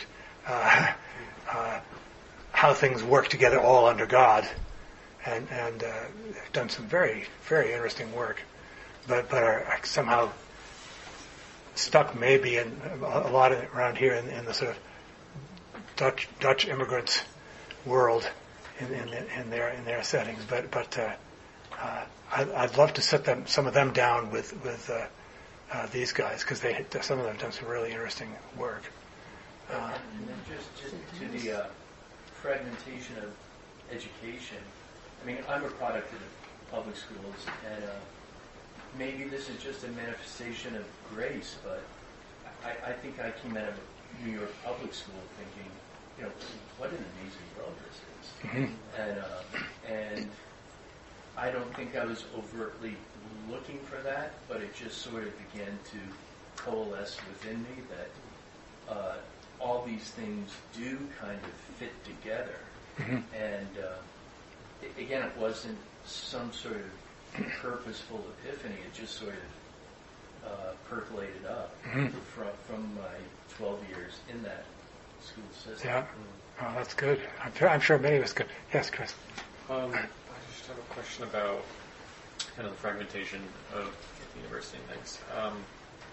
I'm a little confused as to how inserting or having God as your foundation would somehow allow interdisciplinary communication between people, and that, especially because Christian universities don't seem to be noticeably different from secular universities. Yeah. I think what they would say, and I think this is, you can think of theoretical answers to that don't necessarily happen in practice, because all sorts of things are possible that don't happen in practice. But I think their angle, which I do think there's something really true to this, with God as your foundation, your discipline can't be the explanation for everything. Your discipline can't be the thing to which you reduce all other understanding. If I'm a Christian, my field is psychology, I'm not going to allow psychological theories to explain everything, so I can't relate to what the sociologist says next to me. I'm going to temper the degree to which my discipline is an explanation for everything. And the problem with idolatry is that it's hungry. Everything you sacrifice everything to it, and then it destroys it. And so there ought to be Christians ought to be able to say Marx had some very good insights, but his whole economics is ruinous. And my Christian faith enables me to say that, and say because he has a totally wrong view of human nature, and is totally naive as to what human beings can do. So that explains why it ought to be possible, but whether to have it work in actuality, you need people willing to do it. That's the rub. You need people humble enough to do it, because it's a question of humility as well, and who see the vision of doing it. But that's where I because L'Abri, one of the reasons that I so appreciate spending time with Schaeffer is that he's totally out of the silo. He's a complete generalist, everything. I want to put everything on the table and see how it connects with anything else. To a fault sometimes. I mean, he doesn't get everything right. But it was such a relief, such a change from what I'd experienced in college, that I thought, whoa, this is something else again. I may have to really take this more seriously than I had thought, which I did actually. But there is a dynamic there that ought to be pushed more, I think, by Christians. That it will stop how far you go as a psychologist and what you claim to be able to explain in your psychological categories, and say, well, maybe not. Maybe I have to watch out for what I'm trespassing over someone who's a biologist. I'm trespassing someone else who's an ethicist. And I've got to deal with biology. I've got to deal with ethics also, as well as the psychological theory. So it's all these human science fields are just have enormous numbers of variables all attached, and we need to be open to learn from all of them. I mean, a big new one is brain science. But I don't want to give all ground to brain science, because some people will say everything is explainable by the brain, and so there's no such thing as mind or anything like that. It's all brain. If we knew more, we'd be able to figure it out. No, I don't think so at all. So the theory is there, or the idea is there, but we need maybe the vision to do it. But things like this thing at the University of Virginia, mucking in people together who have to communicate, who want to communicate to each other, is just a great thing to start. And I think it can be done, because it happens a lot right here at L'Abri, and it's not a hopeless thing. Yeah, Ben. Just one thought. It seems like in part the fragmentation is due to people who have gotten their PhDs, gotten tenure positions in their departments, and so much of the whole process of reducing every other discipline to your own, it's power dynamics. You're protecting your own right to exist. You're defending the legitimacy of your discipline. Yeah. And but you can be sure there's lots of professors out there that do like you were saying, and some of the stories that Andrew Fellows has told being in Cambridge. There's a hunger to interact with people in different disciplines, and part of that hunger is surely like the desire to have a more overarching understanding of reality that isn't just reductionistic. And I'm just wondering whether like one of the potential areas to be of influence is among people getting their PhDs, like people who want to end up being university professors or research or whatever, but aren't there yet.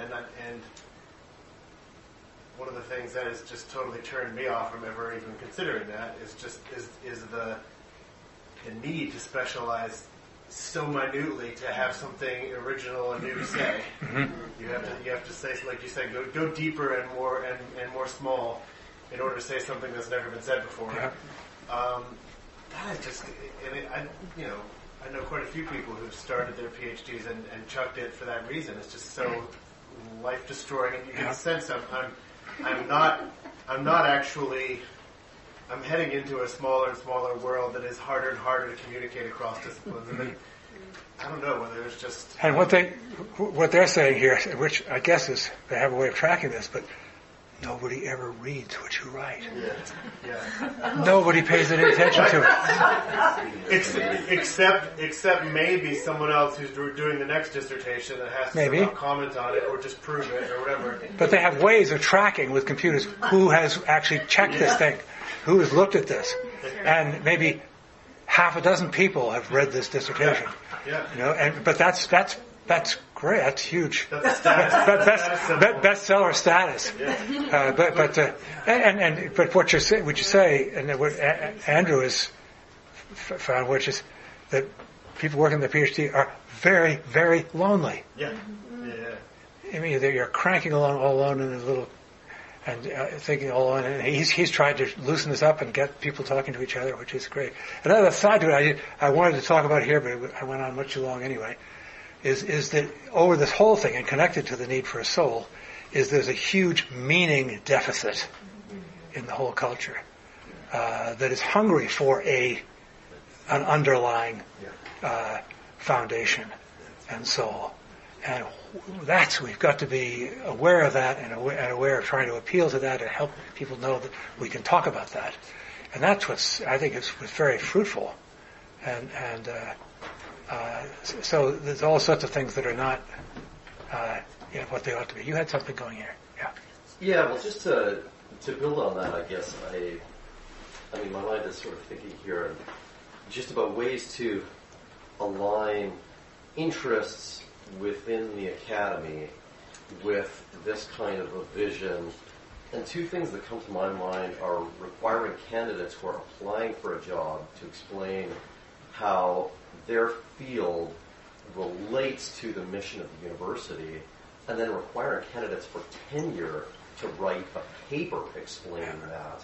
I mean, it's very hard to get people who have spent all this time in these silos, years writing a dissertation on, learning more and more about less and less until they know everything about nothing, to be able to explain the whole. But that would at least give them a kind of interest in doing that kind of thing. The challenge there is that it takes administrators who are willing to do that and who are willing to take flack from a faculty that doesn't understand the whole to demand this of people across the university. But I think what these guys would say would be, who is able to say what the mission of the university is? Because that's what's lost. The few people who understand it the best on the faculty, they don't want to go into administration. And the people who like administration don't tend to be the types who can think broadly about this kind of thing. They tend to be I think there'd be a lot of creative interviewing is definitely called for. You're right. Yes, Peter. I don't think these authors go into it, but correct me if I'm wrong. I think part of the problem also is it used to be that the dissertation was sort of a capstone degree that came much later in one's career. So after you had developed a way of seeing things, then you would do when you actually had something to say. Whereas now it's been pushed back, to ever younger. And I understand it in the math and the sciences because very often those are when people are most creative in those areas.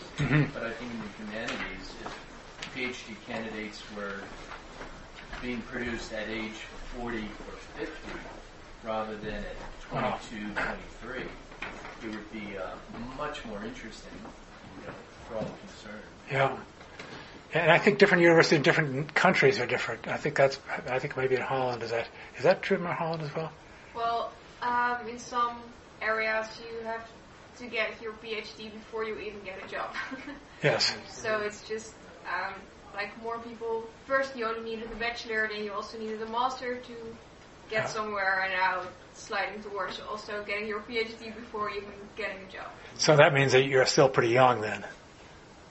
Or maybe not. There may be a 40 before you get a job. That's kind of a long time to wait for a job. But that's, I just think of Hans Rockmacher, who is the professor at the Free University of Amsterdam, who was involved in starting L'Abri in Holland. And he, I think, got his doctorate degree after teaching a long time. And it was sort of a great thing, and he did a dissertation for it. But it was way after it would have been in an equivalent American university. I don't know how that worked, but no, I think it's nice if you get your PhD further in your career, because then you just have more experience and maybe a broader view, and it's not just a part of the necessary education. It's just something where you also maybe more interested in the topic. Now it's just a ticket. I mean, to teach at a university is a ticket that you need. Going back to the Enlightenment, because even in history, but also in your outline, it's sort of like the first departure, it seems like, from what university is, like all under God and for God, and started by Christians in North America, but like the Enlightenment is, like you were describing, is the first time they try to explain all things without God, right? Reason, empiricism. did Christianity just have a major apologetics fail at that moment? Then not like say, well, where did your reason come from? Where did your senses come from? God, right? So what, like, did we just fail to point out the ridiculousness of that as a Christian world? Or did we point it out, but they were so brazenly, like, just callously wanting to get rid of God so badly that they didn't listen to the apologetics at the time? Like, how did we let it go off track at the Enlightenment? Boy, that's a complicated one, and I really can't give an adequate answer. I can only sort of take a jab at it, because it's hugely... Somehow the momentum behind the Enlightenment was enormous. And France initially, but also people like Hume and so on in Scotland. But they thought they were riding on the authority of science and the scientific method and the confidence we can have in scientific truth. And they looked at the hypocrisy of the church and they thought, what's this going on? What are we? And the huge injustices that were also there to be kicked against and overthrown. And so there's no one track into it, but it was built up enormous momentum. And once you get momentum going, you've got a lot of social pressure that's hard to resist.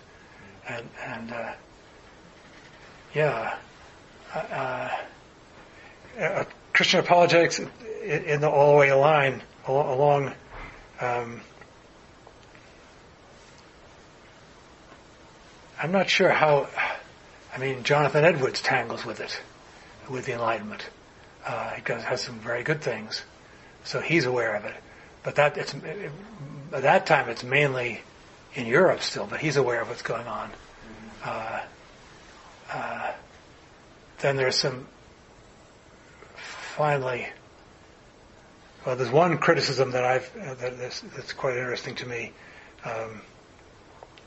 which says that Christians doing apologetics thought that the main thing they had was biological diversity that it was impossible to explain for anybody else.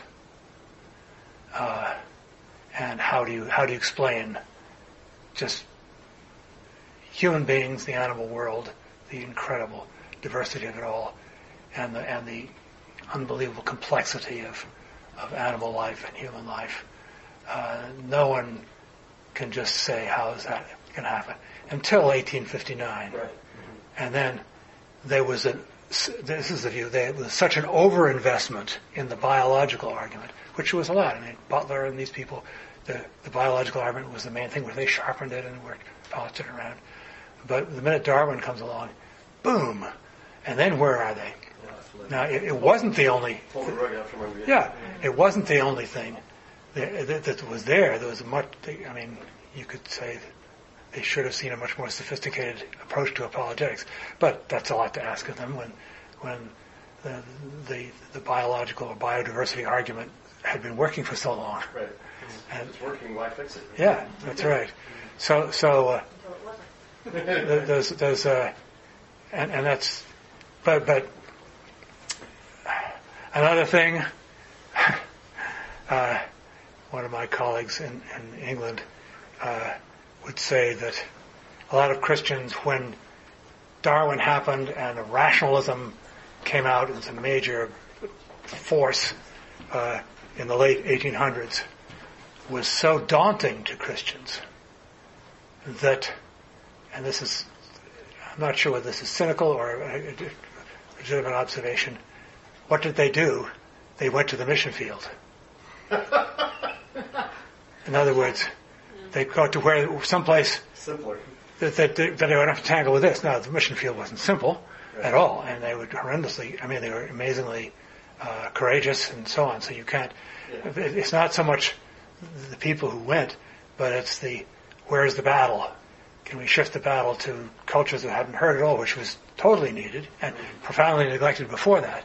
But there's a sense in where's the battle. There's a very little sense of the battle being right on home turf. where they were losing the universities. Right. So I'll take a lion over a Darwinist. Is that what you're saying? I think so.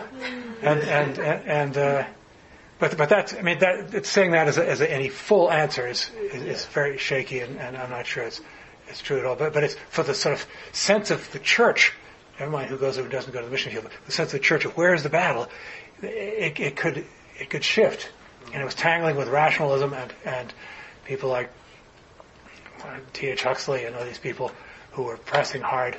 How do we do this? We don't have any way of getting at this.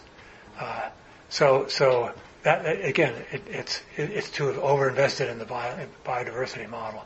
It's an interesting book on that, though, and of course I can't remember either the title or the author, but I think I can send it to you if you give me your email address. But if you're interested in it, but they're saying that and I really agree with this, that it hit us particularly at a bad time when also German higher criticism of the Bible was taking off and having an impact in this country and in England, and shaking people's confidence in the Bible to their boots.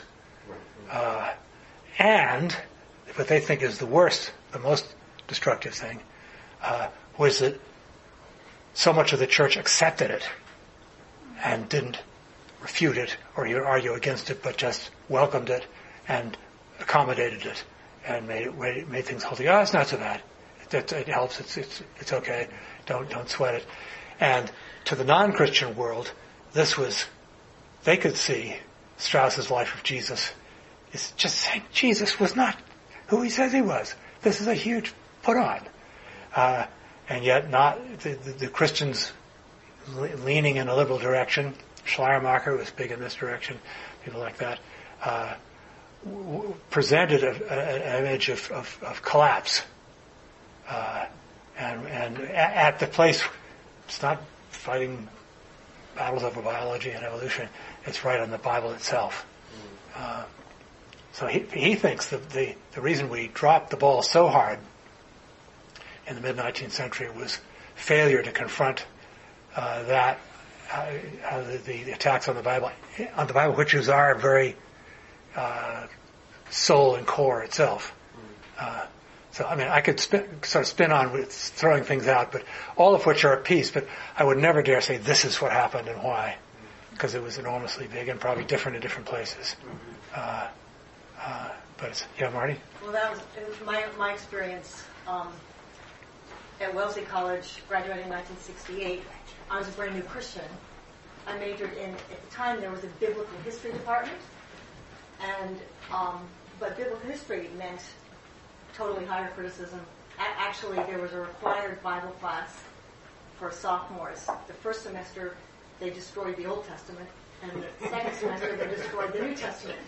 And honestly, and I was a brand new Christian, with friends over at Westminster Seminary, and I was getting books. I was basically doing double the work, because to me, I mean, my becoming a Christian was like a massive worldview change. I went from no meaning, no idea why I'm on the planet, to this is really true. There's meaning. There's God. There's purpose. And I couldn't swallow.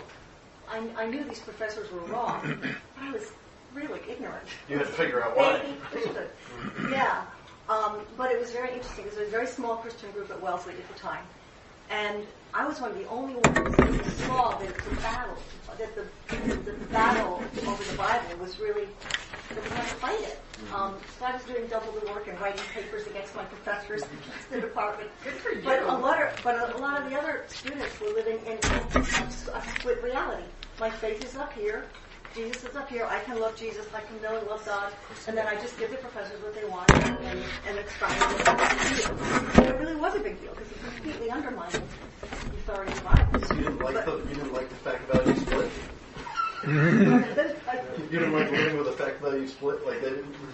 Well, no. they were my dear Christian. They were my Christian fellowship. But a lot of them didn't see that. No, we can't just swallow this. But it was really interesting what you said in your lecture, because when I went to Wellesley, there was a biblical history department, and then not too long after, there's a religion department.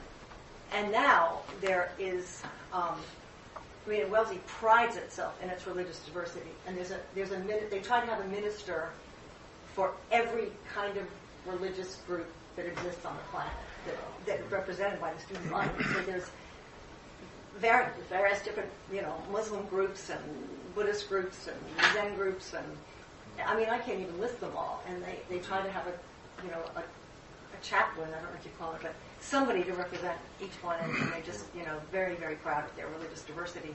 But again, it's studying, the religion classes are studying the human activity of religion, not what may be true or not. Just what you just said about your friends that were,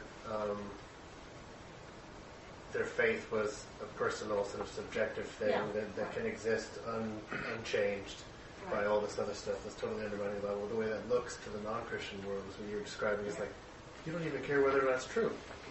Yeah. That's what it looks like. Yeah. Like you're just playing a game here, believing something that makes you feel good, and the fact that it's getting totally torpedoed intellectually doesn't bother you. And and that just completely, undermines whatever confidence there might have been in the Christian faith being. And I will remember conversations with non-Christian friends who said after that, taking those required Bible classes, they were shattered because I can picture one woman what she looked like back then. A friend in the dorm who said, I was really looking forward to that class because I grew up in a church. I have no idea what I believe. I've never been able to really relate to it, but I really wanted to know, is Christianity true? Is Jesus real? And now I know I've got to look somewhere else because now, I've had the Bible explained to me and I realize it's just a human book, the result of basically evolutionary ideas applied to human thought, and the evolution of a concept of God that got more and more complex, starting with animism and so on. Harari. So it just was, it was so sad, there were students who genuinely felt that way, and then again, as you said, they looked at a lot of the Christians who didn't seem to be bothered by the undermining of the Bible because Jesus was still their friend, and they could, relate to God and pray. I'm not saying they didn't have real faith. I'm not saying that, but just didn't seem to see that the intellectual battle was huge and was really where a lot of the battle was. Well, where is that faith 10 years later too? Well, I don't know. Yeah. I don't know. Because the undermining is so little by little by little by little chipping away. Yeah. And a class like that, it might not affect you right away, but it gives you the perfect out 5 years later. And it was taught so much. I still remember the New Testament professor, Lucretia Mott, who taught both these classes. And starting, the first lecture she gave, it was, there's two ways to approach the Bible. There's the fundamentalist way of belief. And then there's the scientific, historical, critical method. And that's what we will do at Wellesley. And so basically, I ended up writing all my papers starting with introduction on presuppositions and how actually, and hopefully now with good side of postmodernism is that there is the recognition that nobody's neutral. Yeah. That idea was that my professors were neutral. They were scientific, historical, neutral, whereas fundamentalist Christians were just biased.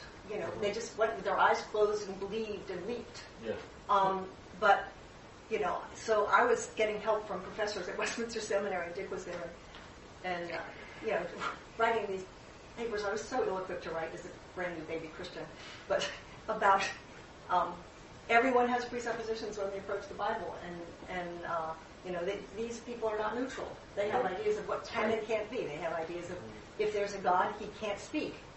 If there was a God at all, he can't speak. He can't communicate in human language. That's an assumption. You don't know that. So, but again, I was very ill-equipped for what I was trying to do. I think your Wellesley story, is a great example of kind of this whole thing. The university started with God up here, right at the top, and we're all looking at God from all departments, right? Yeah. And now God's down here as one sub-line item under the Christians, which is one of many hundreds inside people's heads in that department, right? So he went from here to being in the heads of these guys in one class all the way down here. And we can explain what's in their heads that makes them believe it. Exactly. Yeah. Oh, Yeah. Have you read Mathematics is God Silent? Nope. Because I think that's a decent. I don't one. read books with mathematics in the title. No, but how do you get theology and math? That's the hardest one. Yeah. But seriously, He does a good job with it. it's like order. Just order, period. And I'm happy to let other people do it, but Nick, That's nice you're of you. willing to learn from other people. Listen It's to other good. departments. It's Learn from good. You might like math when you're done. Maybe well, your math education was terrible. what was it again? Mathematics is God silent. James Nichols. Interesting. It is actually, it's pretty good. But I feel like There's a lot of history in it. You'll look yeah. at. Yeah. Well, it's got all the scientists from, the scientific revolution. So. Yeah. Newton and Kepler thinking God's thoughts after it. Yeah. Well, It's got good humanities. it's fascinating. It's fascinating.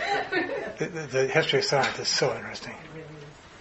Esther, this thing says the battery's running low. You might want to plug in your PC. Is that Could you just close it? okay? Yeah. As simple as that, is it? That was awesome. Any other things we want to raise, or yeah? Before we went back to talking about that topic, we were talking about jobs, and at the very beginning of your lecture, you talked about the corporation taking over the university. Hoping someone would pick that But, up. but I mean, from my experience, I work as a journalist, and from my experience, I see more of the universities working for the corporations, trying to fill their needs. Like a university will get a grant from the federal government to give this specific course where they need jobs or whatever. Yeah. Do you know what I mean? So it's not. So to what extent? Hang on one sec. Sorry, I had a specific question, but I mean, it seems like, and then more than we would like to think, the university is trying to make money as well. Sure. So they might not make money on a history major or whatever. Like they're not getting federal grants to teach history. Well, federal grants will do something to do with some chemical. I mean, it's just something much more in the sciences. But yeah, I don't know. It's just, well, I think that's. I think what these guys were saying is that that's going to be the whole story. Is that corporations will have enough money to buy the time of a university,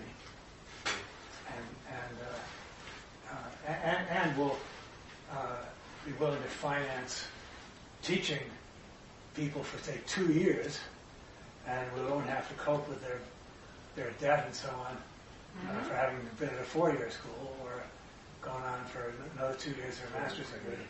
And we can teach them what we need them to know to do our work, rather than the whole big general education would be the total waste of time for them. Or they think, in fact, it isn't.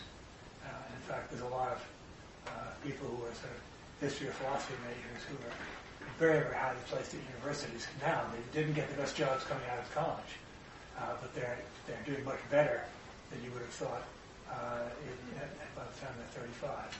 But wouldn't that be more like the medieval apprentice model, where like did we really need to go to 4 years of school for like engineering? We didn't, because I actually went for engineering and I taught myself everything I needed to know because I became a programmer in like the 90s.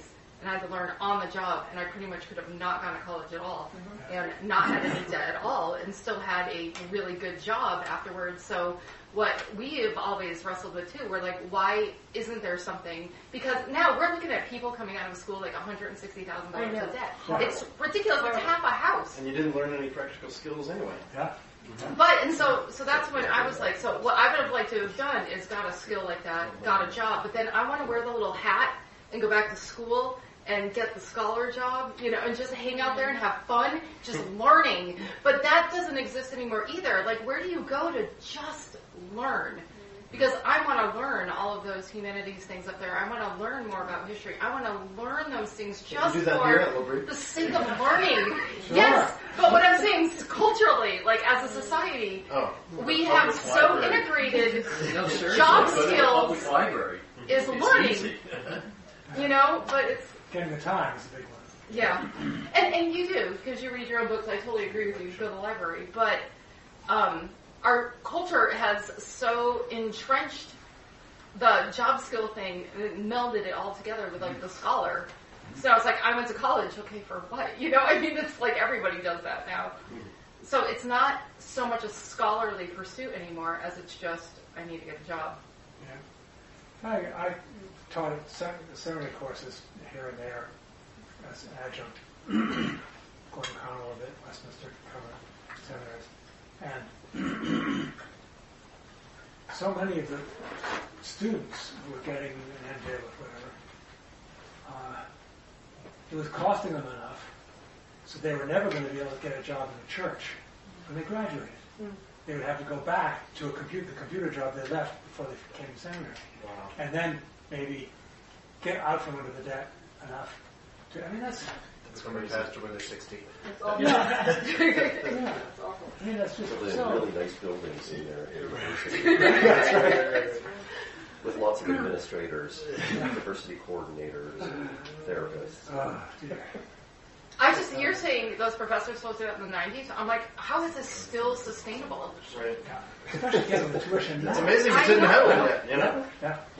And you wonder, I mean, more and more of our students who come here, they're trying to figure out what to do. A lot of them will go to a community college, and that can be a good thing. It's not expensive. That's way for a lot of people. By far the best way. And the thing is, there are a lot of good professors in every institution you can imagine, not just in the quote top universities, because there's way too many professors trying to get a job in the field, in the humanities class, and they can't get a job at Harvard or Yale. They can get a job in a community college, and you can have some very good classes.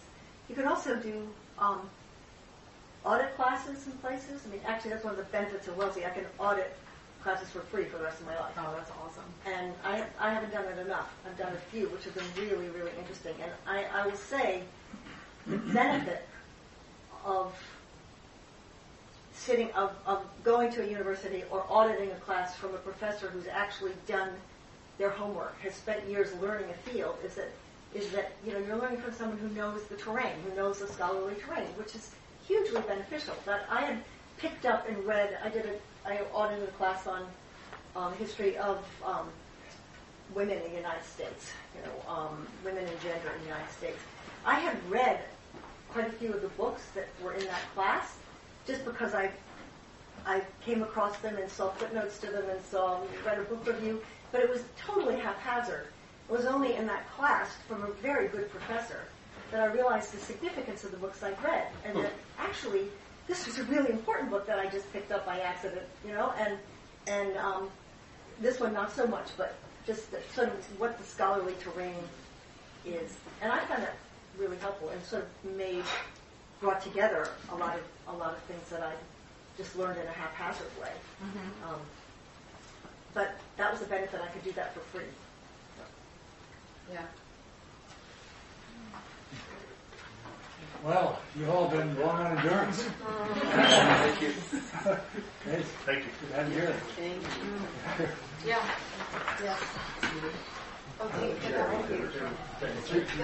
you want to send you the end of the book? Oh, yeah, sure. First time. You can, I've been here a couple times.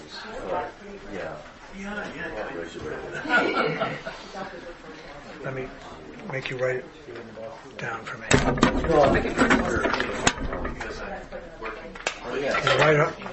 Write your email address legibly. Right here on the Sure. Okay. Legibly. After you turn this off? Yeah. Did you turn this off?